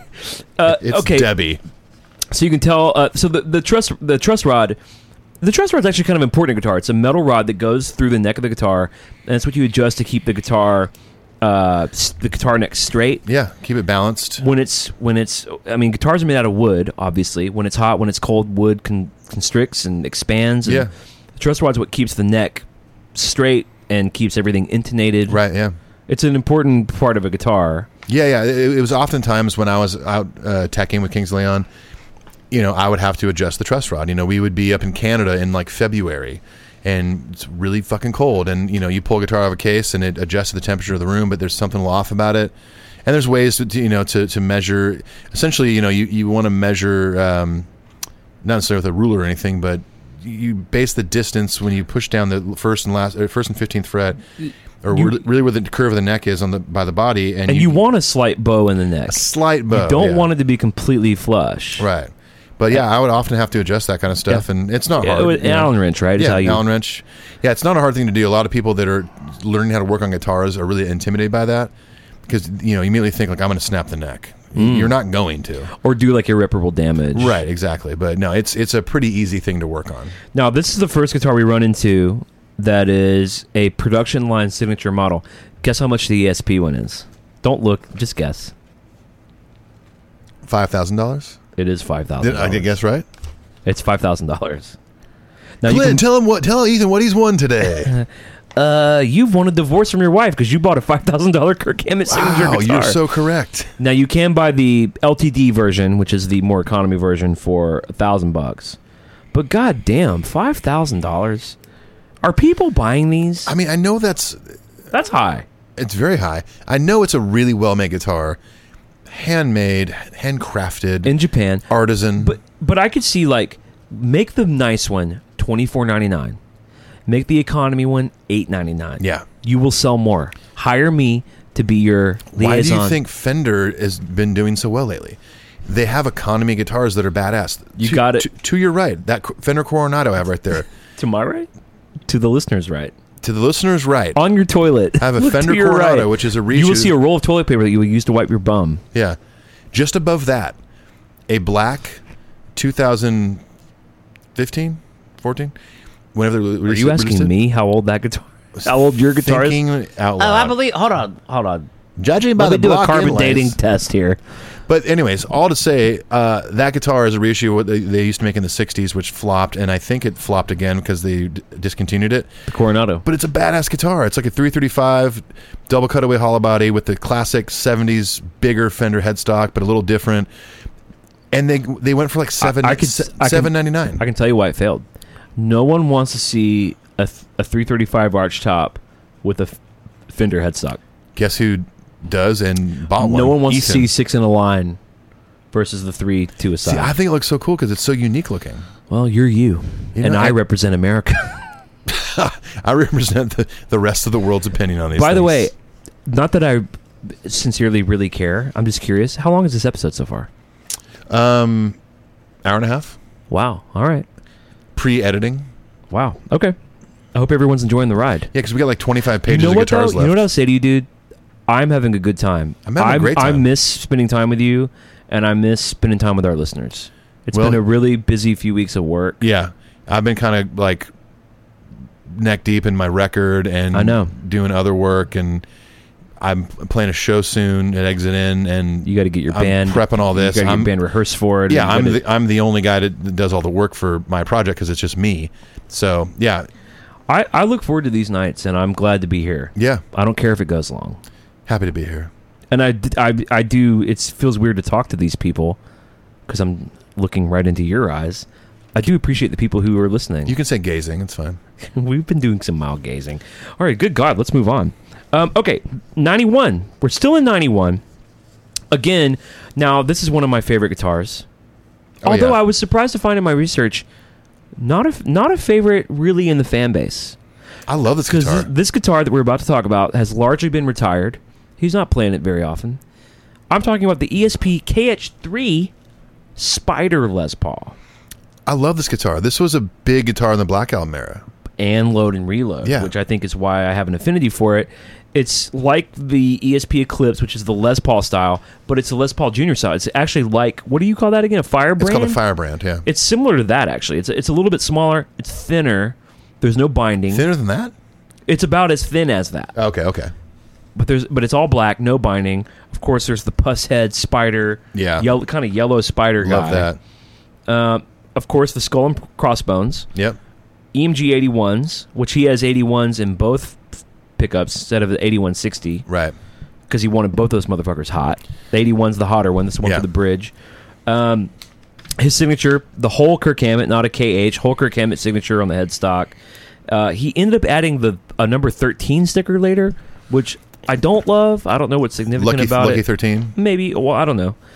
But to me, it's a common thing, it would. My friend runs that. That's a tattoo shop? It's like is that Doy Gardner's place? No. That's Black 13. Black 13. Yeah. Shit. I know Doy. Black 13. I know Doy better than I know Doy. I've been tattooed there. Did Did Doy do it? Because Doy tattooed me, and he's not even a tattoo artist. He just That's runs the it. weird thing. Doy also opened up, partnered on a new bar in town. It's right in 5 Points. Doy he's one of my friends who he lives his life in a way. He buys real estate. He's not wealthy. He's just smart. He's smart. Yeah, very smart. He opened Black 13, a tattoo joint that's pretty cool. He's buying this new thing. Like, and then he's a musician. We know him through music. He's a really right? good drummer. But he's able to like do... So he plays drums with Elise, who's one of my best friends, one of my main writing partners. Right. And whenever I can, I go do gigs with Elise. But I got to get paid. I got to get paid. He's able to just go play with her whenever. Yeah. Because he's like an entrepreneur. Yeah. And he's not He much is. older than me. And we come from the same... He's from Mobile, Alabama. I'm from Birmingham. I didn't know he was from there. Yeah, Wow. that's where his mom lives and shit. Okay. So I look at his life decisions. I'm like, am I just totally failing? Because it's not like he's not like Elon Musk or anything. Of course. And I would say he is similar to you and I and some of our friends. Yeah. On the happiness level, he's trying to figure it all out. But he's smart. He's a smart dude. He's made some good financial decisions. He's one of decisions. the kindest, most loving people And he's you'll ever meet. fucking sweetheart. And he's been through some shit. Yeah. Man, what a good dude. What a good dude. Doy Gardner. Doy. Look him up. Hey, Doy. You listening? Hey, Doy. No, He's you're not. You're definitely not. He's not. Okay. He's yelling at his phone. And, I am listening. Why were we talking about that? 13. Oh, the 13. Yeah, so there's a 13 sticker. Now, I found a picture in my research of this of James playing this guitar. Yeah. It looks so weird on James. I'm sure it does. They've been other than the early years of like Gibsons, once we kind of hit the Black Album era, they kind of become opposites on style of guitars. I saw someone today on the forums, where I lurk more now than I lurk more there now than I Post? comment or post, because it's hard. It's murky. I got to be honest. I kind of gave up on the forums. It's hard. It's hard over there. In general, and I've discussed this before, in general, I post stuff on Instagram and Twitter from time to time, but I'm the older I get, I'm kind of getting more in James mode, where I'm kind of just withdrawing from a lot of it.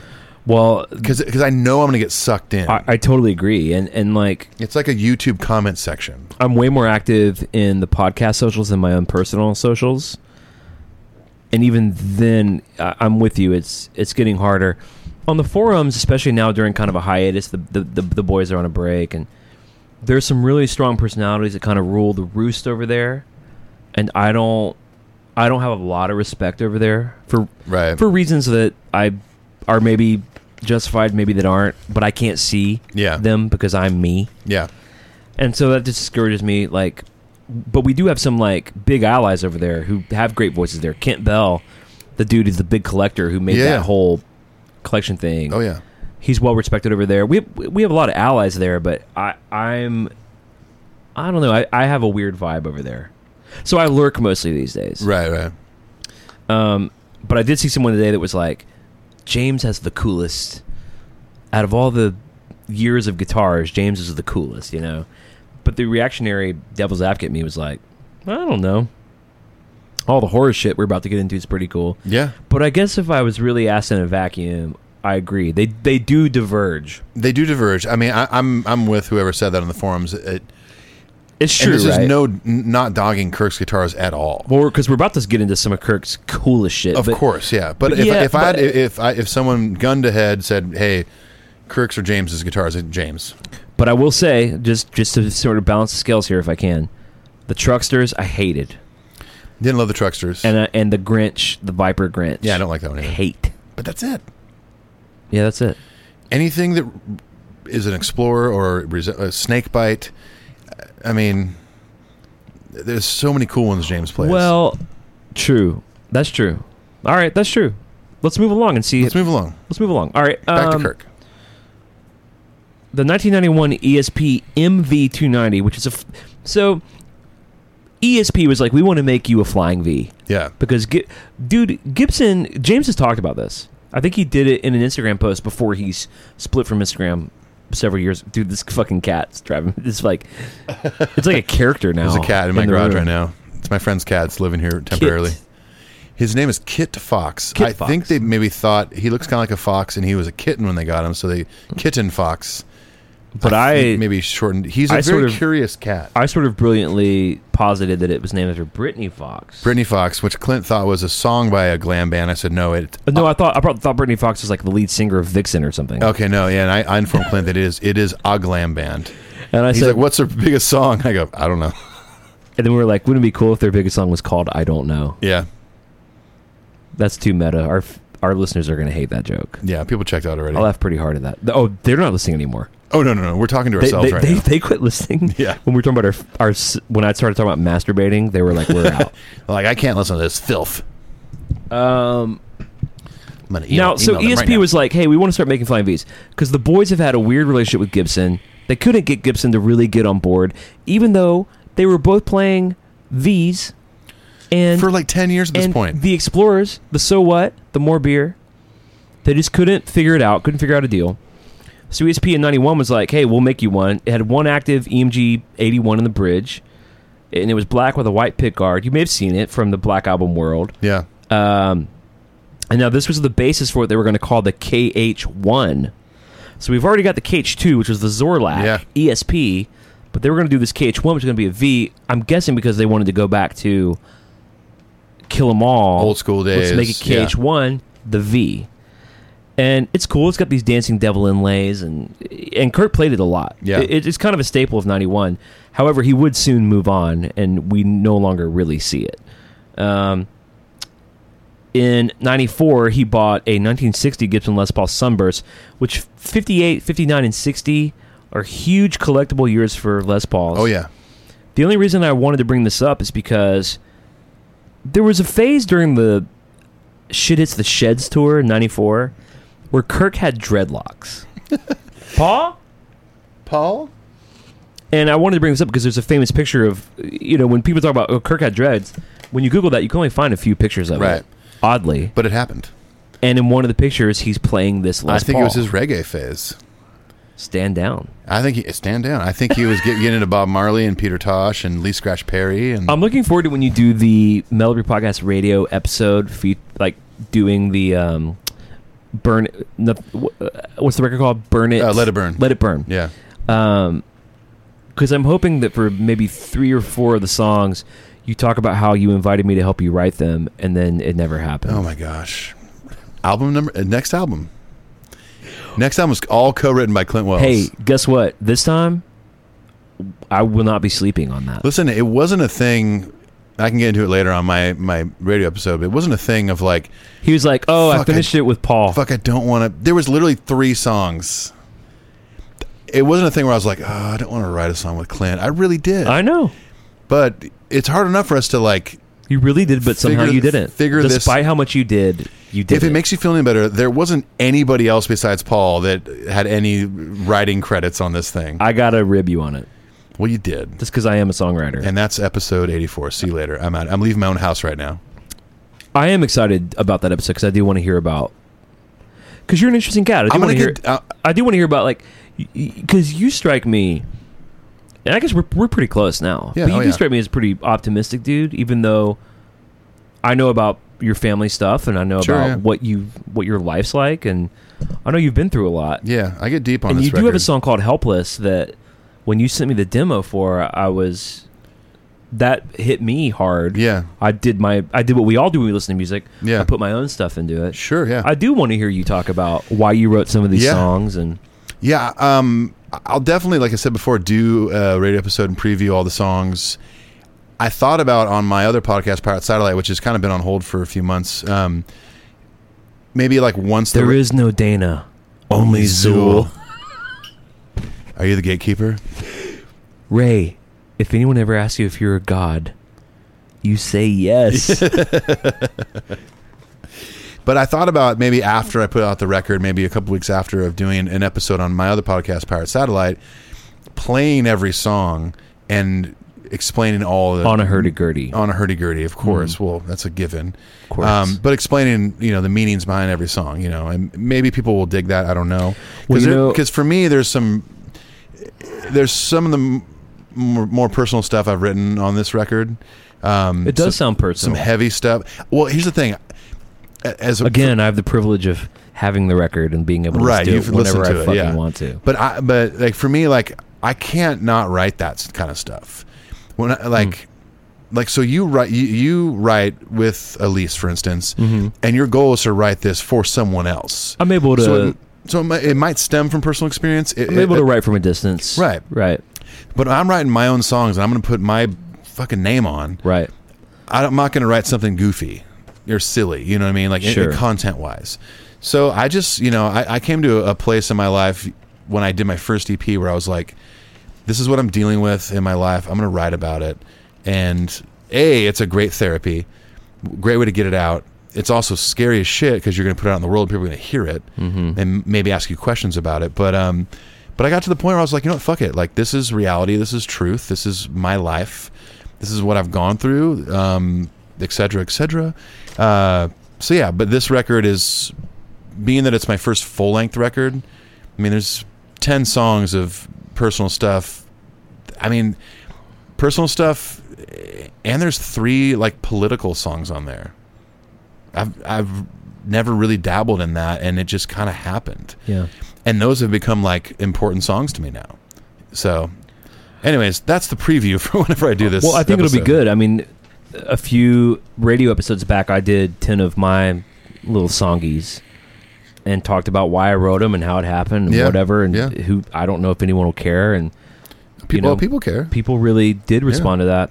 And I had a couple political songs on there, and I talk candidly about it. Like, I'm no fucking political scientist, but here's how I sat with it, and here's what I'm wrestling with. And even I'm thinking specifically about an email I got from Kevin Van Dam, right? Yeah, who was like, "Hey, like, you're the one political song I had." He was like, ideologically he disagreed with, but sort of philosophically and spiritually, even he was like, I loved it, and it started a dialogue with me and him, and all that to say, like, I think that episode would be real dope for all of us to hear. Isn't that the beauty of music though? Is it like totally you can listen to a song and like you may not agree with somebody politically, spiritually, personally, whatever. Yeah. But there's something in that song that you hear that you resonate with. You put your own life into it, your own story into it, and you're like, wow, that's a really powerful chorus or bridge or whatever. I mean, there's songs that by bands I love that I listen to, and it like really affects me. Like if I'm in a certain mood or whatever, it might give me chills one night. And I may not know what the actual meaning of the song is, but the lyrics that I'm listening to I'm applying to my own life, my own story, and that's when I hear those, it has a profound effect on me. And that's what I love about music, is that like I might one day meet that guy that wrote that song and be like, "Hey, what's that song about?" And he'll be like, "Oh, that's a song about how much I like arcades or whatever," something.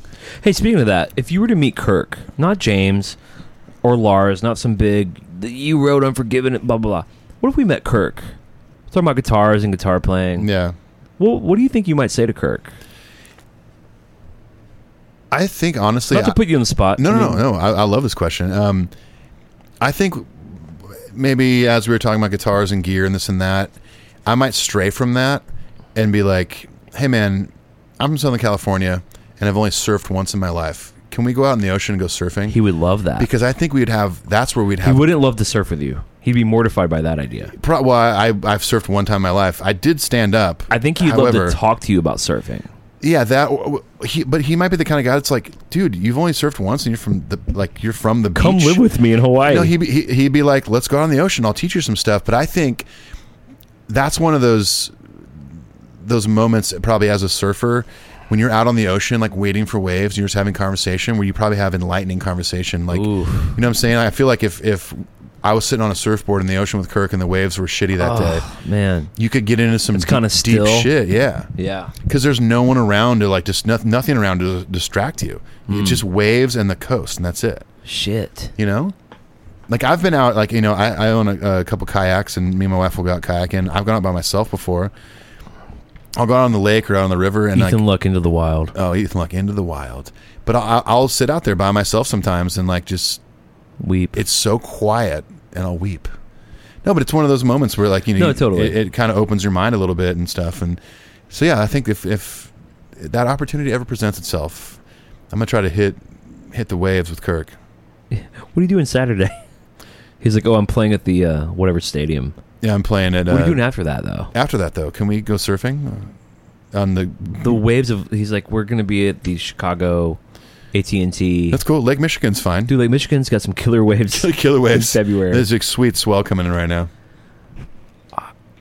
That's such a much more noble path. That's the first thing that entered my mind.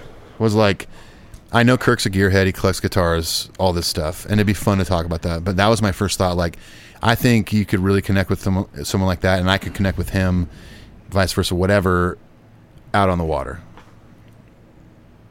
That's all I got to say about that. I feel like so much of what needs to be said in those encounters has to do with you.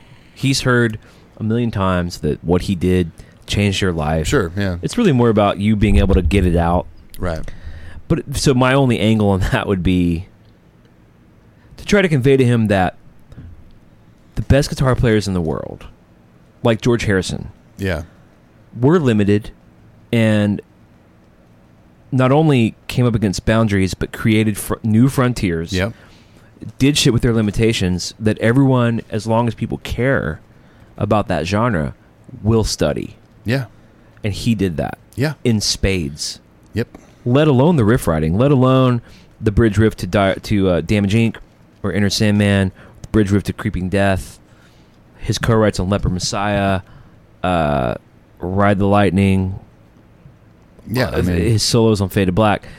But I just think what he did with what he had, which I think really, technical peak would be Puppets and Justice. Yeah. Creative peaks would be Black Album through Reload. Yeah. You know, I would just try to, how can I say this to him in a way that hits home, that's not just the normal bullshit. Plus, him and we share a love for horror films. Yeah. That I would see. I feel like you would dive into that with him more than. Like, I don't. He's in the classic like Universal stuff. But he's probably probably seen the shit you. No, he is. Love. He wrote a blog post about The Witch, which is one of my favorite recent horror films. I know we have a listener named Farrow, Bob O'Rourke, who is a huge horror buff, and he would be able to talk to Kirk on that level even more than me. Right. But it's interesting to think about, like, you talk to the Ripper and you really want to get through to him. You know what I would love to do with Kirk? Yoga. Porno. I'm not kidding. Oh, yoga. Yeah. I thought for sure you'd say porno. Oh, no, yoga. I really would. Goat yoga? Sure. Any yoga. All of the above yoga. I've never done yoga. I have honestly been interested in doing it lately because I have a few friends that do it, and they're like, dude, it will change your life, the way you feel, this and that. And I believe that. But Kirk is a big yoga guy. He was doing yoga famously with the fake missile. When the fake missile thing came in, and he was like, he just told his kids, like, don't worry about it. I didn't see anything at the airport. Yeah, at Pearl Harbor. All right, let's fast forward to 1996. The year I graduated high school. And he's been making these, so we're going to go through maybe 5 of these through 2012. Yeah. It's Kirk's favorite guitar, the KH2. So it's like the previous Zorlak KH2, but this is the Mummy guitar. It's a good one. It's got the 8160 pickups, Floyd Rose. It's just like any KH2. So we're going to get redundant here. Now, obviously, what's interesting about it is it has the Boris Karloff Mummy graphic. Yeah. And Kirk owns the rights to this graphic. It's crazy. You know, he buys all these old posters and shit. He's heavily involved in the Universal. Huge horror fan. Bela Lugosi. Yeah. But he's a huge, like, classic horror fan. Right, yeah. And he's not just, like, a big fan. Like, he's immersed in it. Absolutely. Like, he's probably friends with all their kids and grandkids and stuff. Well, when he does his horror conventions, he actually has the children of Bela Lugosi and Boris Karloff. They come and make appearances at his conventions. Yeah. So it's not ever going to be a production model. These just belong to Kirk. Yeah. And he apparently has 5 of them. Now, one of them has the Eye of Horus inlays and some black body paint on the back, the White Circle logo on the headstock, and that was made in 1992. There's no serial number. And that's his main stage guitar. And you can tell when he's playing the first one because the 2 pickups, which still have the Boris Karloff. Yeah, the graphics on it. You can see they're white because they've been chipped away by the pick. Yeah, and if you see any artist playing a guitar that they've had for a long time, you see wear and tear on that thing, and that's usually from the pick. Like Willie Nelson, his famous guitar has a huge hole in it. Yeah, trigger. Right. Yeah, there's a fucking hole in it. And that's no joke. I did some research on that guitar recently. Just me and a friend were talking about it for a thesis. It's for my Willie Nelson podcast. That'd be a good podcast, actually. All right, he's got a long ass career. You're like Tom Quee. Tom Quee, like every time he has someone on, he's like, "What would you do a podcast on?" It's so interesting to hear it. Yeah, because it's Megadeth or Foo Fighters or Green Day or Filter or what. But a Willie Nelson podcast, that'd be cool. My friend Angie plays drums for his granddaughter. Oh, I know Angie. Raylyn Nelson. Oh. That's his granddaughter, Raylyn? Is she dating Phil? No, it's not Raylyn. There's like a kind of pop-ish artist named Raylyn, right? You and Paul talked about a Raylyn one time. No, I know Raylyn, the country artist. Raylyn Nelson. She's. But Raylyn Nelson, I think my friend Phil Schaus dates her. Oh, really? Yeah. I don't know. I've never met her. Guy plays for Gene Simmons' band. Okay, it's possible. I have no idea. Is she in that band? Mm-hmm. Yep. Yeah, Raylyn. Yeah. I know. Okay. My friend Phil dates her. Oh, crazy. Okay. That's Willie Nelson's granddaughter? Willie Nelson's granddaughter. Yeah. Yeah. So yeah, my friend Angie, who used to play in this band called the Dead Deads, has an awesome new band called Taco Mouth. Great drummer. She's awesome. Cool chick. Her and I have talked numerous times about starting an instrumental surf rock band. And it'd be so fun. One of my favorite conversations I've ever had was the first time I met Angie at Red Door with you and Callie in East Nashville, kind of dive bar. Yeah. And Angie's married to a chick. She doesn't care. She likes chicks. Neither do we. Her and I talked about how hot Alanis Morissette is. And I've honestly, even with all my straight dude friends, I've never been able to talk about, because I've always found Alanis Morissette extremely attractive. I think she's beautiful. For lots of crazy... Well, I think it's more than... I'm attracted. I think she's hot. Yeah. I think she's sexy. And I think the older she got even better looking. I totally agree. Yeah. And so Angie... meeting her for the first time somehow, of course knowing me and knowing her, we went in deep real quick. And before I knew it, we were both like, oh, dude, Alanis Morissette was like one of our first crushes. Yeah, Jagged Little Pill. And so I cherish that with me and Angie. Awesome. So that's a good connection. all I have with her. All right. So his main stage guitar, you can tell the scratch pickups. And there's no serial number. That's the first one. Right. Now, he has a backup, which has the same Eyes of Horus inlays. It's the same deal. But it's like a backup guitar for when, like I said earlier, they have a rig in Europe, they have a rig in the U.S. Or you might have two of the exact same guitar on each rig, so that if like you're on the U.S. tour pop and a string or something, pop a goes string on the wrong. main one, you can pull that other Boris one out, and it's to the crowd it looks pretty much the same. Now he has two other backups that have hieroglyphics inlays, and he has a fifth one that's mini. Like a mini short fret. Like a 3/4 scale length guitar? Yes. Really? Yes. Mummy guitar. He's rumored to have a sixth one that has the Eyes of Horus inlays, made for ESP, and sold on eBay. It was being sold for $75,000. Did you look it up? Did it sell? I didn't look it up. $75,000. Because these aren't signature production lines. I mean, right, these are... Sure, of course. These are just the five like made for him. He was selling it, or like... No, not Kirk. No, like it says like an executive at ESP. It was made for him. Maybe he passed on it. Maybe they made a fifth one. Like, do you want this? He's like, no, I'm good. I got 5. Or maybe they made a fifth one and never gave it to Kirk, but it's the fifth. The master luthier in Japan made it. Right. And some ESP bigwig was like, well, fuck it. Why would it? I mean, to me, that sounds like the best opportunity, especially nowadays, how giving Metallica is back to their community, to the communities they live in, the All Through My Hands Foundation. That seems like the perfect piece to like put up for an auction to donate to charity or put back into the All Within My Hands Foundation. To me, it sounds like, it's just speculation, but it sounds like someone within ESP made it, and it was like a gift to a VP or a president. Yeah. Some sort of bonus, or I don't think it was Kirk's. I don't think Kirk gives a shit. He's got 4. Yeah. And a mini, that are his main deals. Right, so, yeah. But what I did find fascinating was if the keen observer, as I mentioned earlier, when we see it from now on, if it's got those little white scratchy marks on the pickups, that's the original. That's the OG right there. And you can also look at the inlays, the Eyes of Horus inlays versus the hieroglyphic inlays. The hieroglyphic inlays, there's 2 of them. Those are both backups. I mean, this is shit I did not know before embarking on this podcast. Right, yeah. I love the Mummy guitar. Of course. Because I associate it with mid-90s Metallica, which is my fucking era. That's your deal. Now, moving on to yet another amazing, iconic Kirk Hammond guitar. Yeah, very iconic. Is the ESP KH2. Same deal, KH2. Yep. It's going to be a hallmark from going on from now on. The Ouija. The Ouija. A fucking Ouija board guitar. It's amazing. Reverse Islamic flag moon and star inlays on the 1st through 12th frets. 2 stars at the 12th fret. The 8160 EMGs. Floyd Rose. Yep. Full signature on the headstock. The one he plays now on stage is the first one ever made. And it actually has a spelling error on it. Oh. So it says the William Feud Talking Bard set, B-A-A-R-D, instead of what I guess original Ouija board said, which was the William Fold, F-U-L-D, Talking Board set. Right. So his actually has these like big errors.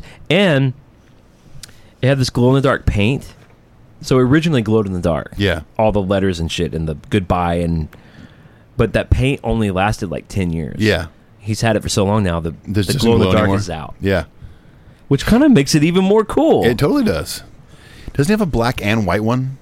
Well, we're going to get into that. Cream, right? We'll get to it. Well, not cream. White and then a natural one. Natural, that's right. Okay. We'll get into that. Yeah, okay. Okay. So moving on. Now, another one of my favorite guitars, you can see in the Cunning Stunts video, DVD, the 1997 ESP Wavecaster, which is like a Telecaster, but the body is clear, and there's this blue liquid in it. It's a little weird. So it's a transparent plexiglass Telecaster body with this blue wave machine fluid, rosewood fretboard. He played it on Am I Evil?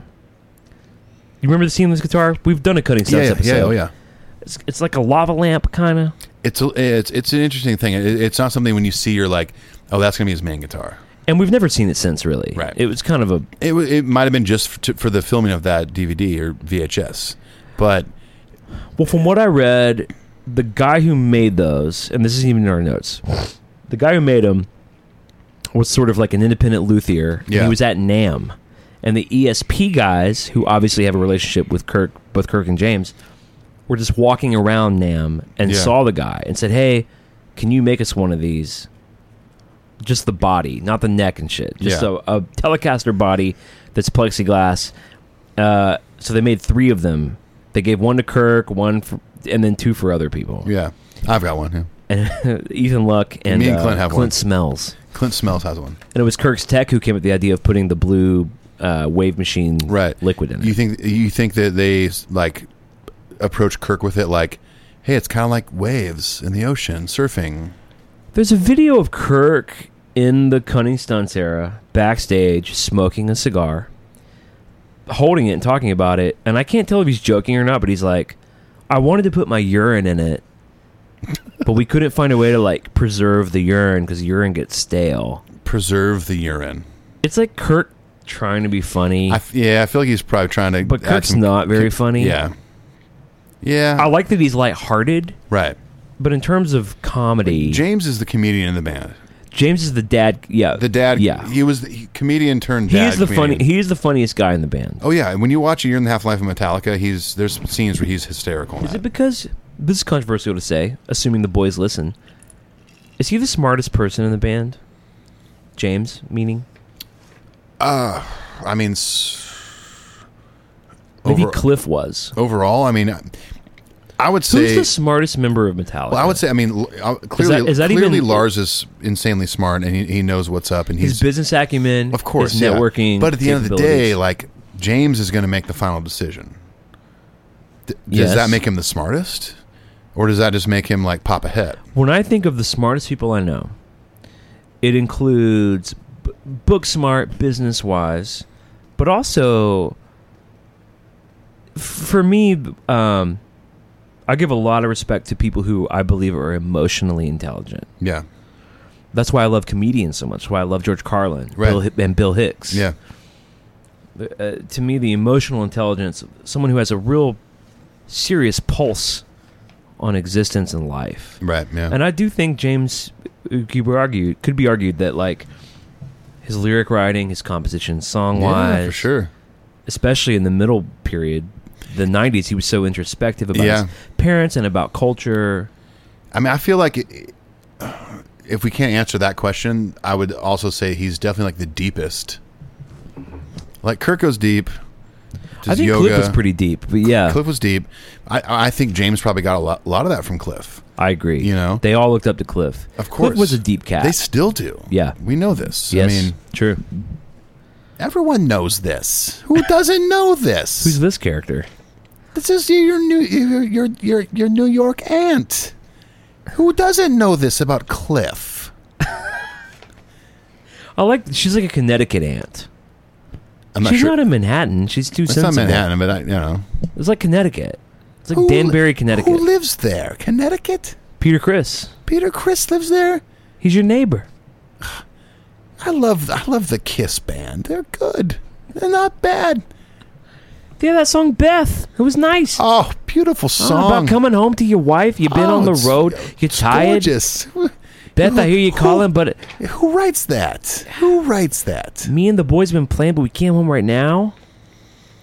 What is this character's name? Gosh, I got so much development to do. What is her name? Glenda? Glenda's close, but that's not it. Claudette? That's not it. It's too 50s something East Coast. It's East Coast, but it's like 70s. It's almost like East Coast 70s. Marla. Is Marla? Italian, maybe influence. Marla? Marla. It's not quite Marla, is it? No. Joyce.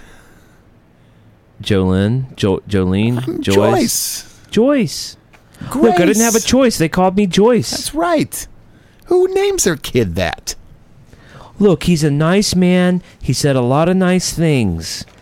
The Unforgiven. The Unforgiven 2. The Unforgiven 3? There's 3 of them. Who writes 3 Unforgivens? It's the character that basically, like, you're always questioning everything. Who does that? How can I be lost if I have nowhere to go? I searched for seas of gold. How come it's got so cold? Is that what Joyce is saying? I think Joyce is a good one. Joyce. Let's mark that as tentative, and we'll get back to you in a few episodes. And let's mark me as tentative right now because I'm tie. I'm tired too. Let's mark off that guitar. And move we have to the next so many one. guitars to talk about. I know. You want to kind of go through fast. Let's kind of. Well, there's not a lot of notes on the next like 15,000. Let me just count for our listeners right now. How many guitars do we have left? 1, 2, 3, 4, 5, 6, 7, 8, 9, 10, 11, 12, 13, 14, 15, 16, 17, 18, 19. We have 21 more guitars to do. All right, let's go fast. Let's breeze through them. Cause I kind of feel like Joyce. Look, let's go fast. Who lists this many guitars? Why would you do that? Let's just do it fast. Don't do that. Let's just do it right, but let's do it fast. All right, go. All right, go. 97, the ESP KH4 Fuck You guitar. Basically just like a KH2, but it's got a Perloyd pickguard, and it says Fuck You on the 12th fret. It also had was outfitted. We do need to camp out for a second because this is super weird. It's a very 90s thing. Who camps? It had a Roland MIDI unit in it, the VG8, which is like weird. It was like this weird bar pickup that was a MIDI bar that you could plug into a pedal board or a computer, and that's what he used to get a lot of the weird, like the fixer sound, right? All the weird sounds on load and reload. MIDI means musical instrument digital interface, but it's outdated now. No one uses a MIDI pickup on their guitar anymore. Is that still a thing? No, I mean James uses it for his acoustic. There's MIDI switching, things like that. You know, MIDI is used mostly for just communication between like your board and your pedal rack. But this was a bar that was like basically sat right above the bridge pickup, right? And all the information that went into that was MIDI. Yeah, and you could. It was like a multi-effects. You can make it sound like whatever you wanted to. All right, let's move on. 99, the ESP M2 Frankenstein. Basically a KH2, which that's gonna get redundant for a second. String through body, custom graphics with but he had LED circuitry for the lighting on the Frankenstein. This is very late 90s of him. Well, he first used it on the 2000 Summer Sanitarium tour. That late 90s, early 2000s era, a lot of the new metal bands had like light up fretboards, like the inlays would light up. Like Korn, I think, did that. The fretboard did say, "Warning, the monster is loose," and it glowed in the dark. He had 3 of these. He had a red one where the eyes glowed, and then he had a green one.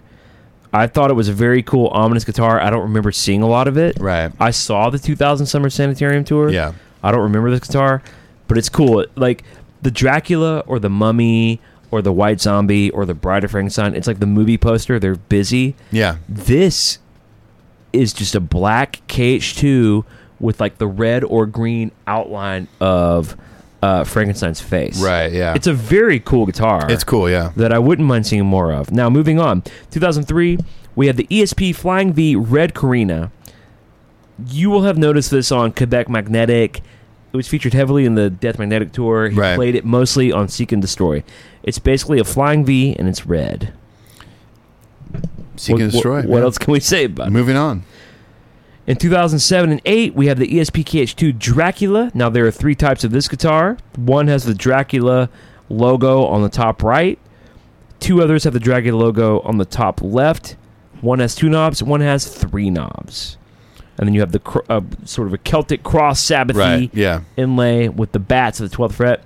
Now, when we say 2 knobs and 3 knobs, we mean 1 volume and 2 tone. Yeah. That's usually what it is. Like most guitars...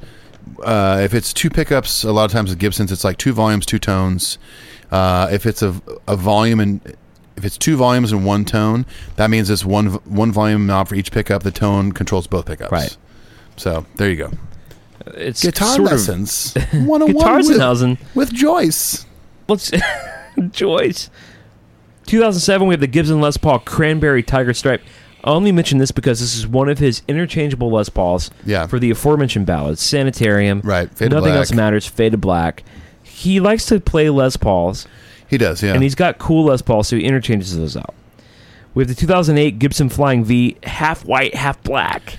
That he played on the... that is straight up Das Scorpions. Pretty fucking awesome. Because I'm pretty sure that Michael Schenker had one of those, yeah. And it's cool. It's where it's like the bottom half of the horn is maybe black and the top half's white. And then the headstock is sort of inverted from that. Very ska of him. It's pretty cool. Very two-tone. We have the 2008 ESP M2 Devil Girl, which he did a cover of Guitar World with Adam Jones from Tool, which Tool is one of my favorite bands of all time. The Devil Girl was painted actually onto the guitar by an artist named Ryden. All right, we can keep moving on. 2009, the ESP KH2 Bride of Frankenstein, where the inlays were like the streaks of hair. Which, by the way, very cool one. What's the Mel Brooks Son of Frankenstein? What's the Mel Brooks film? Young Frankenstein? Young Frankenstein, yes. With Gene Wilder, yeah. But Great Madeline Kahn plays the Bride of Frankenstein. And Madeline Kahn... I don't want to sound like a creep. I feel like I've been talking about porno and stuff, but like Madeline Kahn is one of my 70s. I'm like in love with her. It's not even sexual. It's like I love Madeline Kahn. She was in she was in What's Up Doc, the Peter Bogdanovich film. Okay. She was in Blazing Saddles. What a great movie. Madeline Kahn. How about some more beans, Mr. Taggart? I'd say you had enough. But so she played the Bride of Frankenstein. Yeah. In Young Frankenstein with Gene Wilder. Was she the one in Blazing Saddles that kind of had like Russian-ish accent? She was like wearing the corset. Yeah, she was. She came out and did like the tease show or whatever for all the cowboys, and she's beautiful. I'm just in love with her. Beautiful woman. I'm in love with her. All right, so with that who guitar, dresses like that though? Joyce, stay out of it. Now we have the 2009 ESP KH2, the white and black Ouija. Now, this was the 10-year anniversary of the original Ouija, which we've talked about before. Right. Limited to 50 pieces each. I would love to have one of those. Of course, I don't. Well, I would love. Thanks to Patreon, we can make it happen. Totally. Get on the ride there. Now, another notable guitar we've talked about on our Quebec Magnetic episode. 2009, the Teufel Birdfish, which you can see him playing during Judas Kiss. The super weird German guitar with the 2 weird tubes. Don't like this. It's very like steampunk. I'm not a... When you and I watched Quebec Magnetic, it was kind of like, what the fuck is that? I don't love it. I don't love it at all. I don't love it. No. But there were only 500 made, so in terms of collector's items, I mean, it's cool in the sense that, I mean, it's unique. Did 500 people buy that? No. Only one, Kirk Hammett. He was still $499. They paid him to take it. They're like, please take this thing. We made 500 of them. Take one, please. Now, for those of you who heard my Metal Up Your Podcast Radio Deep Cuts episode, Judas Kiss is one of my favorite songs. Great song. I love Kirk's playing on it. Yeah, and the lyrics to that song are just amazing. Yeah. Judas lives, recite this vow, I'll become your new god now. Hello. That's so good. One of James's best lyrics. Oh, yeah, I agree. All right, moving on from that. 2009, TC Customs Death Magnetic Flying V. Now, this is badass. The inlays say Death Magnetic. The body is like a Schenker Flying V, but it's the coffin. The coffin's a magnet, right? And Death's coming towards it. You can't go without saying that. We have the 2009 ESP KH2 SE Greenburst, which when we did our 30th anniversary shows, Kirk played that guitar a lot. It's one of my least favorites because I don't like the guitar that it's much. Just a KH2 ESP with its kind of does a black to green thing towards the center. I'm not a fan. Now I know I have a green Gretsch over here. It's no, but what do you call that? Green, smoke green. That's mint green. I think it's technically smoke green. The original name when I first bought the guitar, to my knowledge, was two-tone Cadillac green because Gretsch got the color from Cadillac. Okay, with kind of an olive pickguard. Yeah, it's like a dark olive green with like a light smoke green. That's a great green. But like when you get into like but the black Teenage Mutant Ninja Turtles Secret of the Ooze green. Totally. Black to like the Hetfield green. baritone like the Viper. The Viper, yeah. Although it's a little cooler than the Viper green is like hot rod, bright green. If it teeters in the shade of green that could possibly look bitchin' under a black light, maybe don't make that guitar. In 2010, they have the KH2 Ouija Natural, which was just like the black and white Ouija board guitar, but it's sort of a natural maple top, maple flame finish. Pretty bitchin', actually.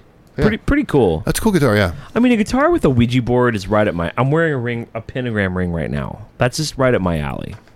Yeah, I don't believe in any of that, but I love the... You love the idea of it. I just love the mythology, and this, and almost, and I mean this sincerely, the stupidity of it. It's so stupid and fun.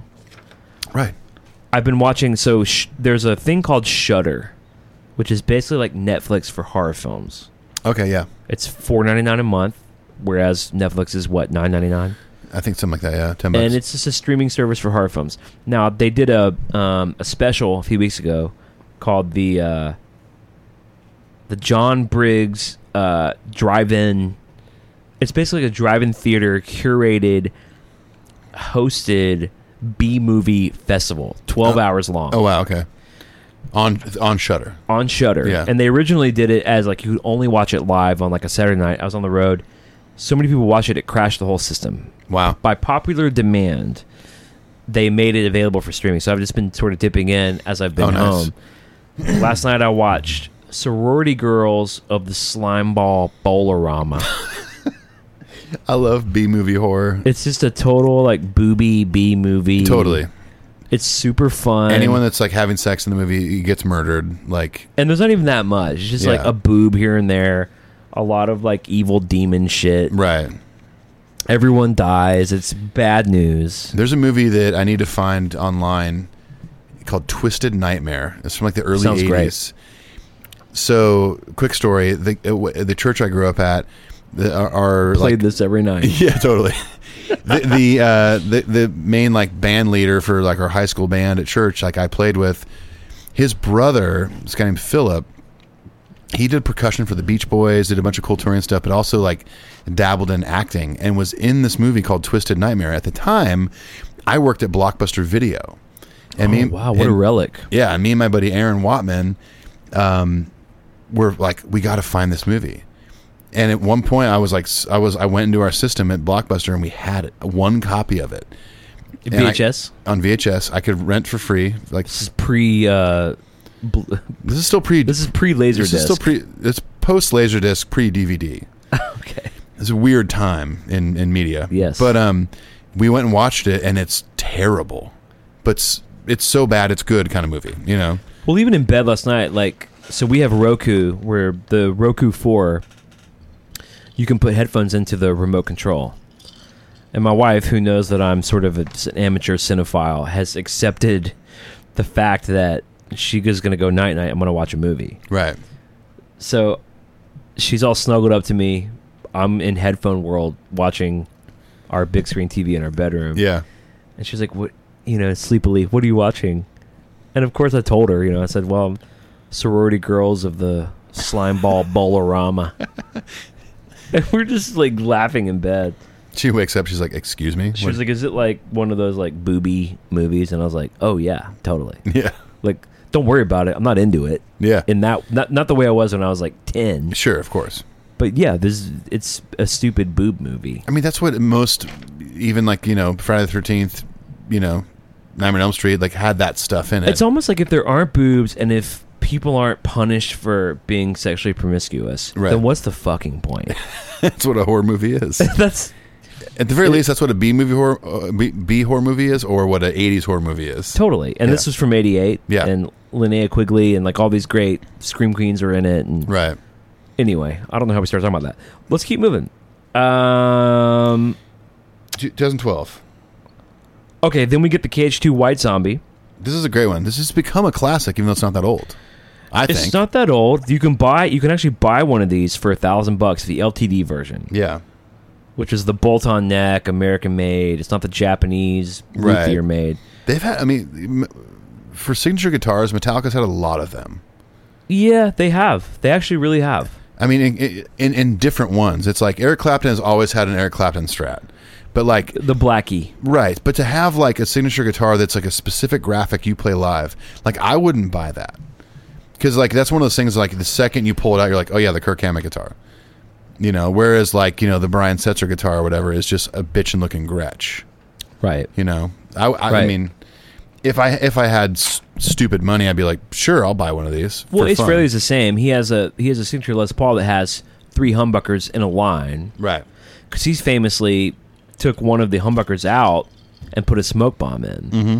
And in the headstock inlay, it's kind of a picture of his iconic makeup. And even that's a little bit too much for me. Yeah. I mean, that's or the Joe Perry signature Les Paul. It says Joe Perry like right above where the fretboard meets the body. Yeah, I'm not down with that. Yeah, me neither. If I was a famous guitar player and they'd say we want to do a signature guitar, we want to put your actual signature on there somewhere, I'd be like, no. What we're going to design together is going to be my signature. That's why I like the Snakebite. I know there's Billy Joe's like that. His signature guitars. I don't think his says anything on there. I just watched that video of him explaining the guitar and like Johnny Marr's the same deal. Johnny Marr's, who's one of my favorite guitar players of all time from the Smiths. Yeah. His signature guitar is basically like a white Jaguar. But if you go look up like how they arrived at what made it his guitar. Yeah. There's all these huge details in the shape of the neck. Yeah. Which common shapes of necks would be a C shape, a U shape, a V shape. Yeah. Jumbo frets. Is it 21 frets or 22 frets, 24 frets? Of course, the pickups. Yeah. Is it a stop tail bridge? The tremolo arm? How many springs are in the back? Radius of the neck? Totally. It's extremely tailored. They went through many iterations to land on it, but it doesn't really say Johnny Marr anywhere. But the whole thing basically says Johnny Marr. Like all the details of it. It is Johnny. Yeah, it is a Johnny Marr guitar. Yeah. But that's what I'm the saying. Snakebites are like that. You don't need to put James Martin Hetfield. We don't need a picture of James's acne-scarred face. Now, if it said, Jimmy James Jam Esquire Senior Junior Junior Senior the second Het Senior Junior Het Pre Esquire Postmodern Esquire Hetfield. Sign me up. Here's $1,000. Well, here's $5,000. Here's the end of These my marriage. are pretty expensive. It does make me wonder who's playing these goddamn things. So, in 2014, Kirk bought what is probably his most famous guitar, even though he doesn't play it that much, but he does tour with this guitar. Yeah. Which actually says a lot about him. It is a 1959, which is the most coveted year of a Les Paul, and it's called the Greenie. And it's called that because it was originally owned by Peter Green of Fleetwood Mac. Before Lindsey Buckingham and Stevie Nicks, Fleetwood Mac was a British sort of blues progressive band. Right, yeah. And Peter Green is a renowned guitar player who owned this guitar. After Peter Green owned it, Gary Moore of Thin Lizzy, who's one of Metallica's heroes, owned it and played it for 25 years. He died. Kirk bought the guitar for a rumored $2 million. That's... And, bought it as an investment, but he's got so much money and loves the guitar so much. It's such a shame to buy such a cool guitar and never play it. Right. That I like that he takes it on the road. He Well, played Gary it on Moore played Whiskey for in the 25 Jar. years, so it's not like it was in pristine condition. No, and it's all fucked up. Yeah. It's all dinged But up the and fucked history up. in that guitar is what you're paying for. You're paying for the hours and years that were put into that guitar. Every nick and scratch, all the wear and tear on that guitar is what you're paying for. It has history. It's been played. It's seasoned. I mean, for me, the equivalent would be a Kirk Hammett guitar, or James's Electra. Yeah. Or David Gilmour's. He has that The red black- Strat. Oh yeah. Or we could think of you and I, this Joe Strummer guitar that you have, the Like one the that's original based one. off. Right. Exactly. Yeah. You want to fucking play them, dude. You're not Totally. going to put them in a case in a museum. You want to. I mean, Yeah, I the want to friggin' play them. Kirk Cobain Mustang, or Right, a Kurt Cobain Mustang, Right. or a Stone Gossard Les Paul, or Yeah. a Mike McCready Strat or something. You want to fucking play those guitars, dude. Yeah, totally, absolutely. I like that Kirk takes them out on the road. Yeah, me too. So, side note, I've probably mentioned this on the show, but when I went to the Pearl Jam show, got it 3 years ago now at this point. The one you didn't invite me Not to, to bring, yes. damn it, not to bring that up. But when my buddy Matty, who's their stage manager, walked me through all the backline, we got over to McCready's 2 vaults. He has 20 guitars on the road, average. He brings out, like, what's his favorite 59. 59. He's obsessed with it. He had, like, Strats and Les multiple Pauls. 59 Les Pauls and Strats on the road. Yeah. I mean, I think he jokingly told me, like, yeah, both these vaults are each worth like a couple $1 million or something crazy. And it's cool. But I was though. like, that's rad. Those are guitars that are meant to be played. And I think I agree. One day when Mike McCready is gone, all those guitars will be worth even more because he owned them and played them and toured with That's them. what's so cool about seeing him talk about him, or Kirk, is like, right. There's a sense where they're big enough fans where they're sort of giddy about it. Like, I can't believe I have the Peter Green guitar. Right. Or Mike McCready, I can't believe I have this 59 Strat. Right. Totally. But there's also a sense where they got to know that, I mean, Kirk Hammett is the lead guitar player for the greatest metal band of all time. Yeah. So you now, know what? Pearl Jam can't legitimately claim to be the greatest rock band of all time. They've got the Who and Led Zeppelin and sure, but Pearl Jam. But they're legends. I mean, yeah, they're in my top 5. You and I have pontificated about this. Yeah, I've been on Single Podcast Theory. Some of our listeners might be shocked to hear about the accolades I bestow upon Pearl Jam as a Pearl Jam fan. But yeah, they got to know that them owning it too is adding to the legacy. Yeah, and the value. I guess it's and just weird to say. It would be weird for them to say that. Sure. And maybe that's why Kirk does play it live. Whereas I know James has bought like Carinas, 58 Explorer Carinas. Right. Where he doesn't play them. Yeah. And I know James owns other Les Pauls that he doesn't play, 58s Right. and 59s. Maybe part of Kirk's deal is like, part of it is like, I don't care. I bought it because I love Gary Moore and Peter Green. Right. But part of it too is like, he knows that by him actually working that guitar in stadiums and arenas is adding value to it. Well, and maybe one day someone else will own it, and they'll be like, "Oh yeah, Justin Bieber's going to buy it. Justin Bieber's going to buy it in 2022 and rub it on his butt all day long." Which is what he does with instruments. Well, but I mean, let's realistically say, like, some well-known guitar player, someone who's well respected, maybe one day ends up with this guitar, Like and they're a like, Jack "Oh, White this was Peter Green's guitar, and this was Gary Moore's guitar, and then Kirk Hammett played it for this amount of time, and now it's mine." It will for sure be that. Yeah, that's what I think. But like Mike and like Kirk, like both of them, Be like Mike. it will mean more than that they actually toured with them. Right. Yeah. They it's not like, oh, Kirk Hammett owned this and kept it in a vault in Hawaii. Right. To me, it's like a passing the torch thing. Totally. You know, like when my dad is gone one day and like he leaves me his 71 Guild acoustic.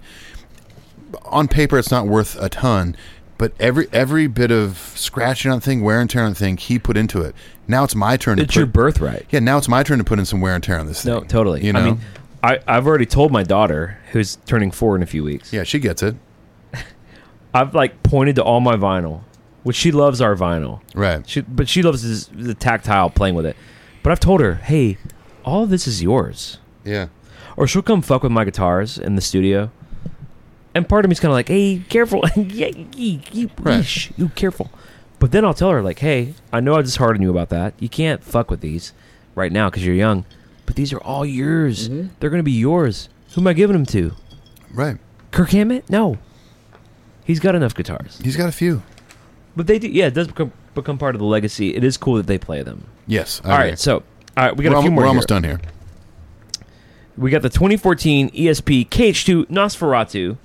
Same as everything, but it's Nosferatu. Yeah. The 2017, now this is a cool guitar, dude. The ESP KH2 Demonology. And this is from an excerpt from ESP.com. Painted with a number of sigils, which are ancient symbols reputed to be imbued with magical power that allows the owner to summon demonic entities. Now, of course, none of that's true. It's just fun, stupid bullshit. It's fun stuff. But that's fucking awesome. The idea is cool. It's a cool idea. Yeah.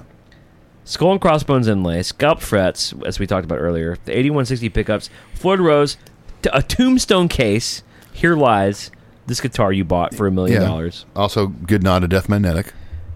The signature model on sale. On sale.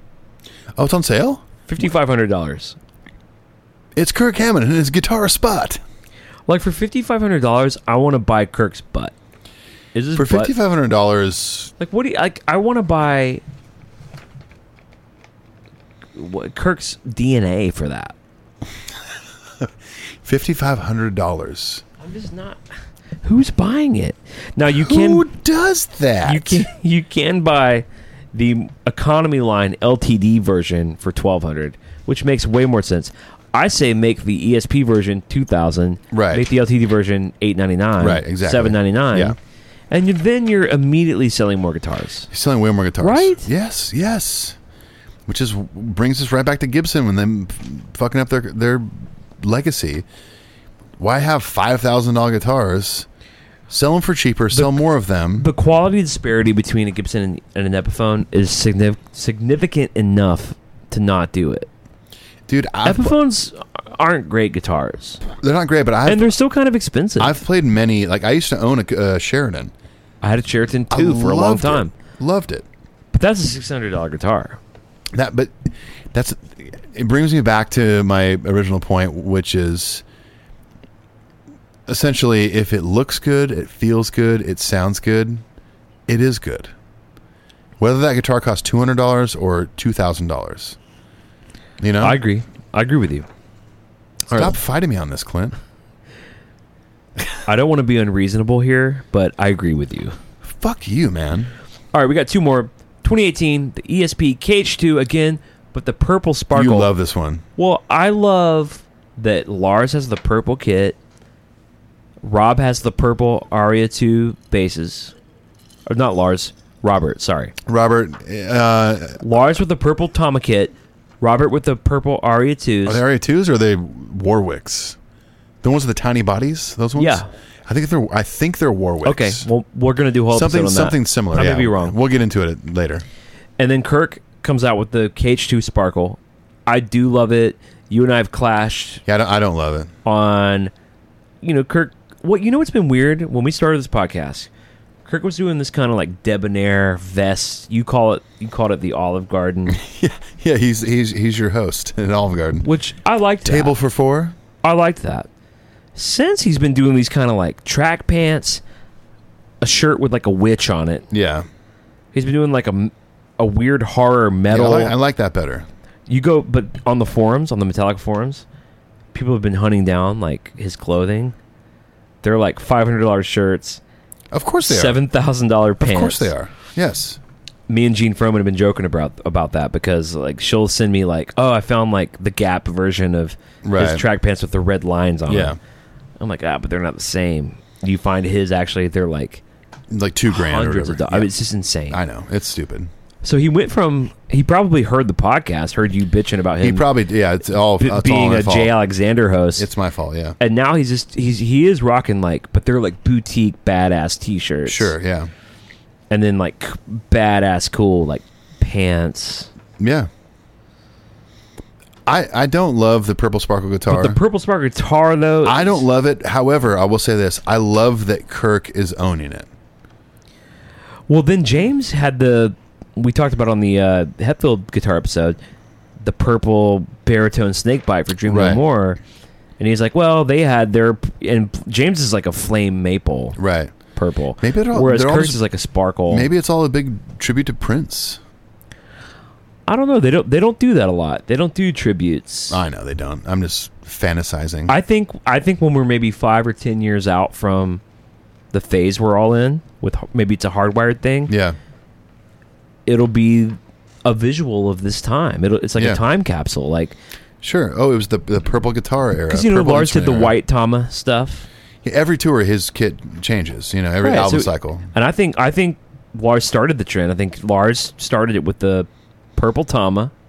Well, even before that, he did the orange sparkle time before that. But I'm just saying for this one this era. Yeah.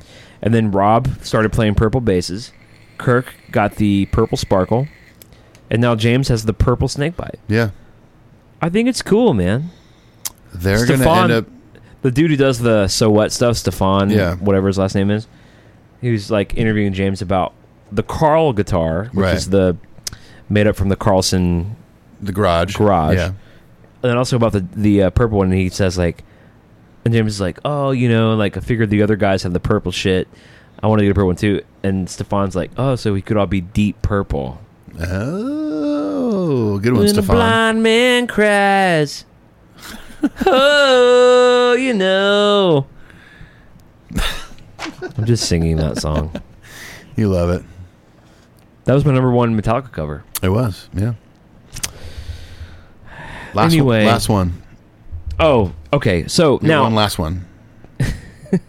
So Kirk has his own Bonebreaker limited edition guitar pickups, and he has a little infomercial for the pickups in which you can see this guitar, which is the KH2 Hula Ghouls. Let's listen for a second. Yeah, it's really short. Yeah. Hey, I'm Kirk Hammett from Metallica, and I've been working with EMG pickups to find the perfect pickup combination, and I think I've finally found it. This is my LTD Hula Ghouls guitar fitted with my new EMG signature set, the Kirk Hammett Bonebreaker Combo. Working with EMG over the years, we've arrived at this combo that's perfect for recording and live shows. It has fat, clean tones with a searing lead and a solid rhythm crunch. Interesting. And that's sort of the video where I first saw the Hula Ghouls, and there's that guitar. There's that guitar. It seems like he's maybe destined to indefinitely make KH2s. That's like his which flagship goes back guitar. to the Zorlak, with varying different graphics. Right. I think that's become a signature Kirk Hammett thing, is like very detailed graphics, sometimes horror themed, whatever. Which I gotta say, it's pretty cool, pretty unique. It's very Kirk Hammett. Who else? It's Kirk Hammett. What other guitar player has done anything like that, really? Paul Gilbert, Yngwie Malmsteen. No. I'm just kidding. Yngwie Malmsteen plays the same yellow butternut squash yellow Strat. And pulls up to the gig in his 87 Trans Am. What's the car company he's way into? Like Ferrari or he's into this huge. I don't know, Ducati. That's motorcycles mostly, but no, he has like stickers on all his guitars and shit in his studio, like Ferrari or something. I in no way will ever claim to be an Yngwie fan. He's so unlikable. I have no idea. He's so unlikable. All right, so speaking of unlikable, well, in contrast to unlikable, because I personally think Kirk Hammett is one of the most likable musicians I know of. Yeah, for sure. Now, we have dips in what happened in St. Anger, what happened on Hardwired. Yeah. All right, we have problems if we're going to be objective. But really, pound for pound, one of the most likable heavy metal guitar players. Sure, of course. Yeah. I mean, he's one of my heroes. Absolutely. I love him so much. I want to surf with him. I admire him, and You know, I'm so indebted to him. Now, we've talked about his guitars. What's your favorite Kirk Hammett guitar? Or maybe your top 2 or 3? I'm going to just throw out my... You told me it might surprise me. Yeah, I'm going to throw out my favorite Kirk Hammett guitar. I'm going with the Jackson V. Oh, no. That does shock me. The one where he really, in the 90s, played on Sabbath True. Yeah. I don't know why. I love that guitar. I'm shocked. It has nothing to do with the fact that it's a V or it's a Jackson. It's just... And he still pulls it out, you know, from time to time. And it's like... I don't know. There's something about that guitar. I think what it is for me is it's such a huge stamp on that early '90s Metallica era, where like I just remember big era seeing for you that and a I. lot. Yeah, even though you're more of a Justice cat, I'm more of a Black Album cat. I am a Justice cat, but at the same time, you know, it's undeniable that the Black Album era, at least for me, like being like right before I started high school, it was like it had such an impact on my life musically, what I was wearing, like everything, you know. Okay, so if that's number 1, the Jackson, Randy Rhoads, what would be number 2? Probably the Les Paul shape with the spider web. Oh yeah, the spider. I love that one. The ESP spider. Yeah. All right, cool. Love that one. What about you? Number 1 for me, just because of the symbolism, would have to be the Ouija. The Ouija. Which color? The black one. Okay. Although the white one, I think, is a bitchin' take on it. It's cool, yeah. The 10th anniversary. But yeah, the black Ouija guitar sort of captures everything I love about hard music, metal, the occult. Right. And again, you know, I don't believe in any of that. I fairly reject all that too. But I just think it's fun. It's if I found out that like he really believed that it had some sort of like dark energy or power, that might bum me out. Sure. I'd be like, ooh. But just from the fun of it, it wouldn't surprise me. I don't know. I think I'd be like, well, okay. I mean, I choose to believe that Kirk is a much deeper cat than that. I do too. I think he's way more in like not hippie realm, but like more like namaste. I agree. You know, like I think does yoga. I think he relegates that same stuff into the same place that he puts comic books and horror movie. The Birds and right. Psycho and yeah. Guys like him and I, which we may differ spiritually, I don't know. We sort of compartmentalize all that. A lot of it has to do with our childhood. Sure, yeah. And it's just fun. It's escapism. It's silly. Yeah. So I love the idea. Like if someone approached me to make a guitar, I might do something like that. Make like a pentagram. Right. And you know me. I don't care about Satan or anything in a real way. But you think it's entertaining and funny. I love pentagrams and I love the iconography of the occult. Right, yeah. So that would be my number 1. My number 2 might be that spider guitar, just like you. Just because it's so emblazoned in my mind of the era of Metallica that I feel so closely tethered to. Yeah. If I threw out a number 3, I would say probably the OG Black and White Flying V. Ooh, yeah. I'm the same. Especially because he used that on the first with 3-4 records, the iconic Metro show. I mean, yeah, all that stuff. I mean, there was a point where him and Hetfield were both playing Gibson V's, and it was just so bitchin'. Well, Hetfield was playing the Electra. Oh, the Electra, yeah. But yeah, the fact that Fade to Black was that Gibson V, that 74 V. Yeah. I'm with you, dude. So we have the same 2 and 3. Yeah. The Spider, Les Paul, and then the V, the sort of classic Gibson V. Love it. All right, let's do some sort of final analysis. I know this is a long episode. We've talked about it. We've done 2 episodes on Kirk. Yeah. The shorthand now is that he's heavy on the wah. He doesn't compose the solos. He's under kind of a microscope. I'm not sure a lot of it's fair. Some of it is. Yeah. I mean, he also might be at that point in his life and his age, too, where like maybe that creativity isn't what it used to be. It's hard to sustain that. Well, sure, and the stuff that he wrote when he was in his 20s, even in his 30s, I can't speak for this personally because I'm not even 40 yet, but Kirk is 50, probably 52, 53? Early 50s. I'm sure that stuff is fucking tough to play when you get the older you get. Your body's breaking down. So a lot of times when you see like live footage of Kirk and he's like chunking stuff he's been playing for 35 years, you're like, what the fuck, Kirk? Come on. But at the same time, I can't put myself in his shoes and be like, well, what am I going to be? How am I going to be playing my parts when I'm that age? Will I be doing great? Now, there's some guitar players that are going into their 70s that are still just like, yep, no problem, got it. Eddie Van Halen, he's not in his 70s, but that guy still can play exactly what he played in the 70s and 80s, and even better. But he's he's an anomaly. I mean, that guy. I guarantee when maybe Kirk is off tour and hasn't maybe I don't know him, but maybe he doesn't touch a guitar for like 2 months and just surfs and does yoga and hangs out with his family. I think Eddie Van Halen would be one. David Gilmour, Mike Campbell. Yeah, I saw Mike Campbell play last April, and I mean it was as good as I've ever seen. Right, footage of him. Right, even when he was 22. But what if Mike Campbell was doing like the fucking shreddy fast? Your hands can only move that fast for so long. I agree. I think part of it is physical and biological. I think part of it is he's proved himself. The work he did, very much so. The work he did from Ride the Lightning through Justice will live way longer than a YouTube comment. Yep. And so maybe he's smart enough and zen enough to know that. Mm-hmm. And you can't keep up when you're playing that kind of music with that kind of dexterity. You can never compete with who you were in your 20s. Of course not. Yeah.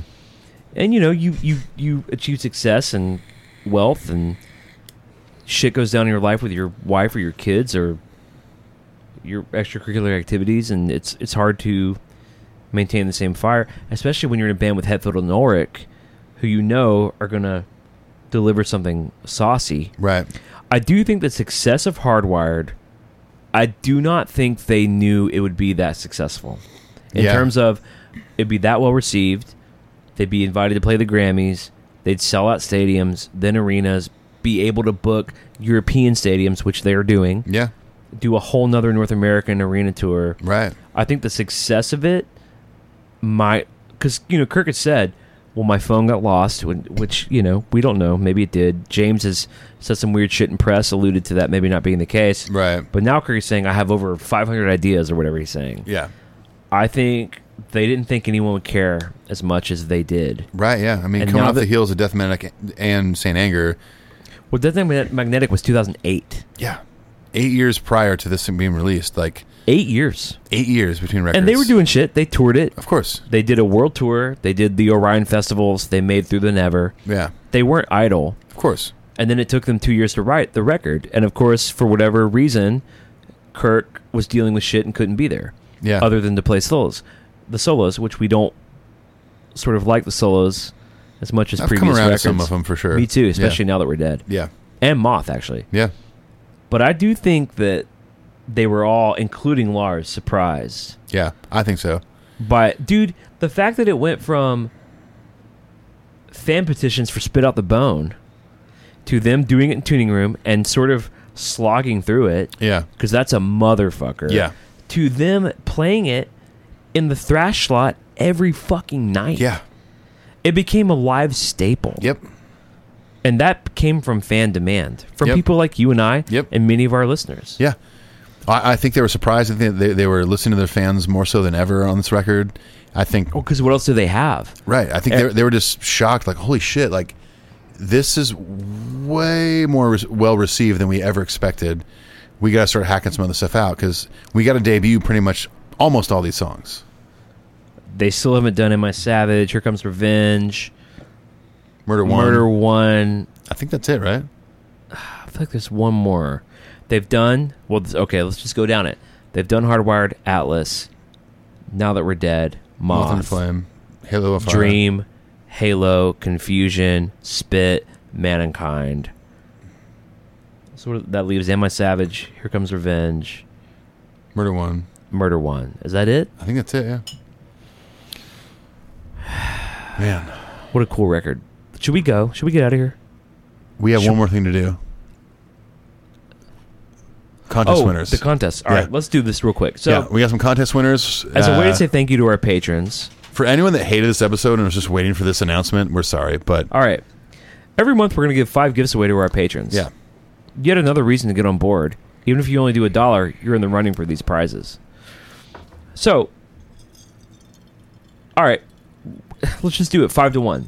Our 5th prize is a Metal Up Your Podcast t-shirt, whatever size you want, assuming we have this size. Yeah. Which we have most sizes.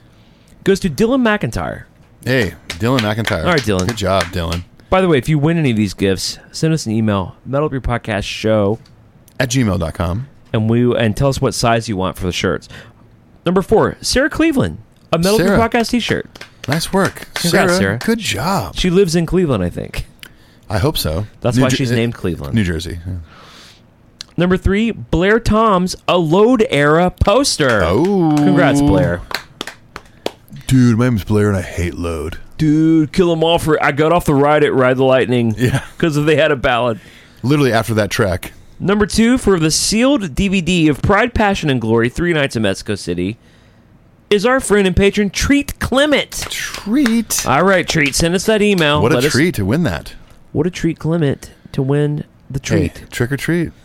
And number 1, the Big Daddy prize, which is the hard... A date with me and Clint at Shoney's. That ends at the Jenna Jameson Drive-In Theater. And at the sorority... And Hall of Fame. Sorority girls at the Slime Ball Bowlorama. For the Back to the Front hardcover edition... This is a bitchin' book. Our friend of the show, and fellow podcaster, Chris Nace. No Bacon way. and Nace. Yes. Congrats, Chris. Chris, you are the winner. Now, all of you who won, send us an email, metalupyourpodcastshow@gmail.com. I won the thing. Here's my address. There you go. That's all you have to do. It's pretty simple. We'll get it shipped out to you ASAP. And even if I've not been drinking, I slur our email address. metalupyourpodcastshow.com. metalupyourpodcastshow@gmail.com. Metal Up Your Podcast We didn't Show. really think that over well in the beginning, did we? We didn't know what would happen. Well, I tried to get Metal Up Your Podcast at gmail.com. That's way better. Yeah. Can always change it, but not fuck now. it. Fuck it. Who cares? It's our Lulu of this podcast. God, I hope not, actually. No. What? I reject that. Okay, fine. You know what I reject is continuing to record because I'm so tired. Let's say goodbye. Let's say goodbye. Let's gratefully and humbly say goodbye. We're at, without anything inserted here before I edit this episode, which may not even happen tonight. We'll see. It's already midnight. We're at 2 hours and 46 minutes, and we did it. We talked about Kirk's guitars. I hope you liked it. I hope you're grateful.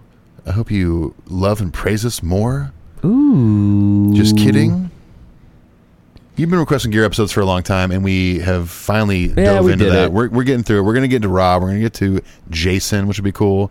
We're going to get to Cliff, Lars. Well, we're going to have a whole conversation about the amps, about fractals versus tube amps. Yeah. We're going to talk about Kempers. We're going to talk about effects pedals.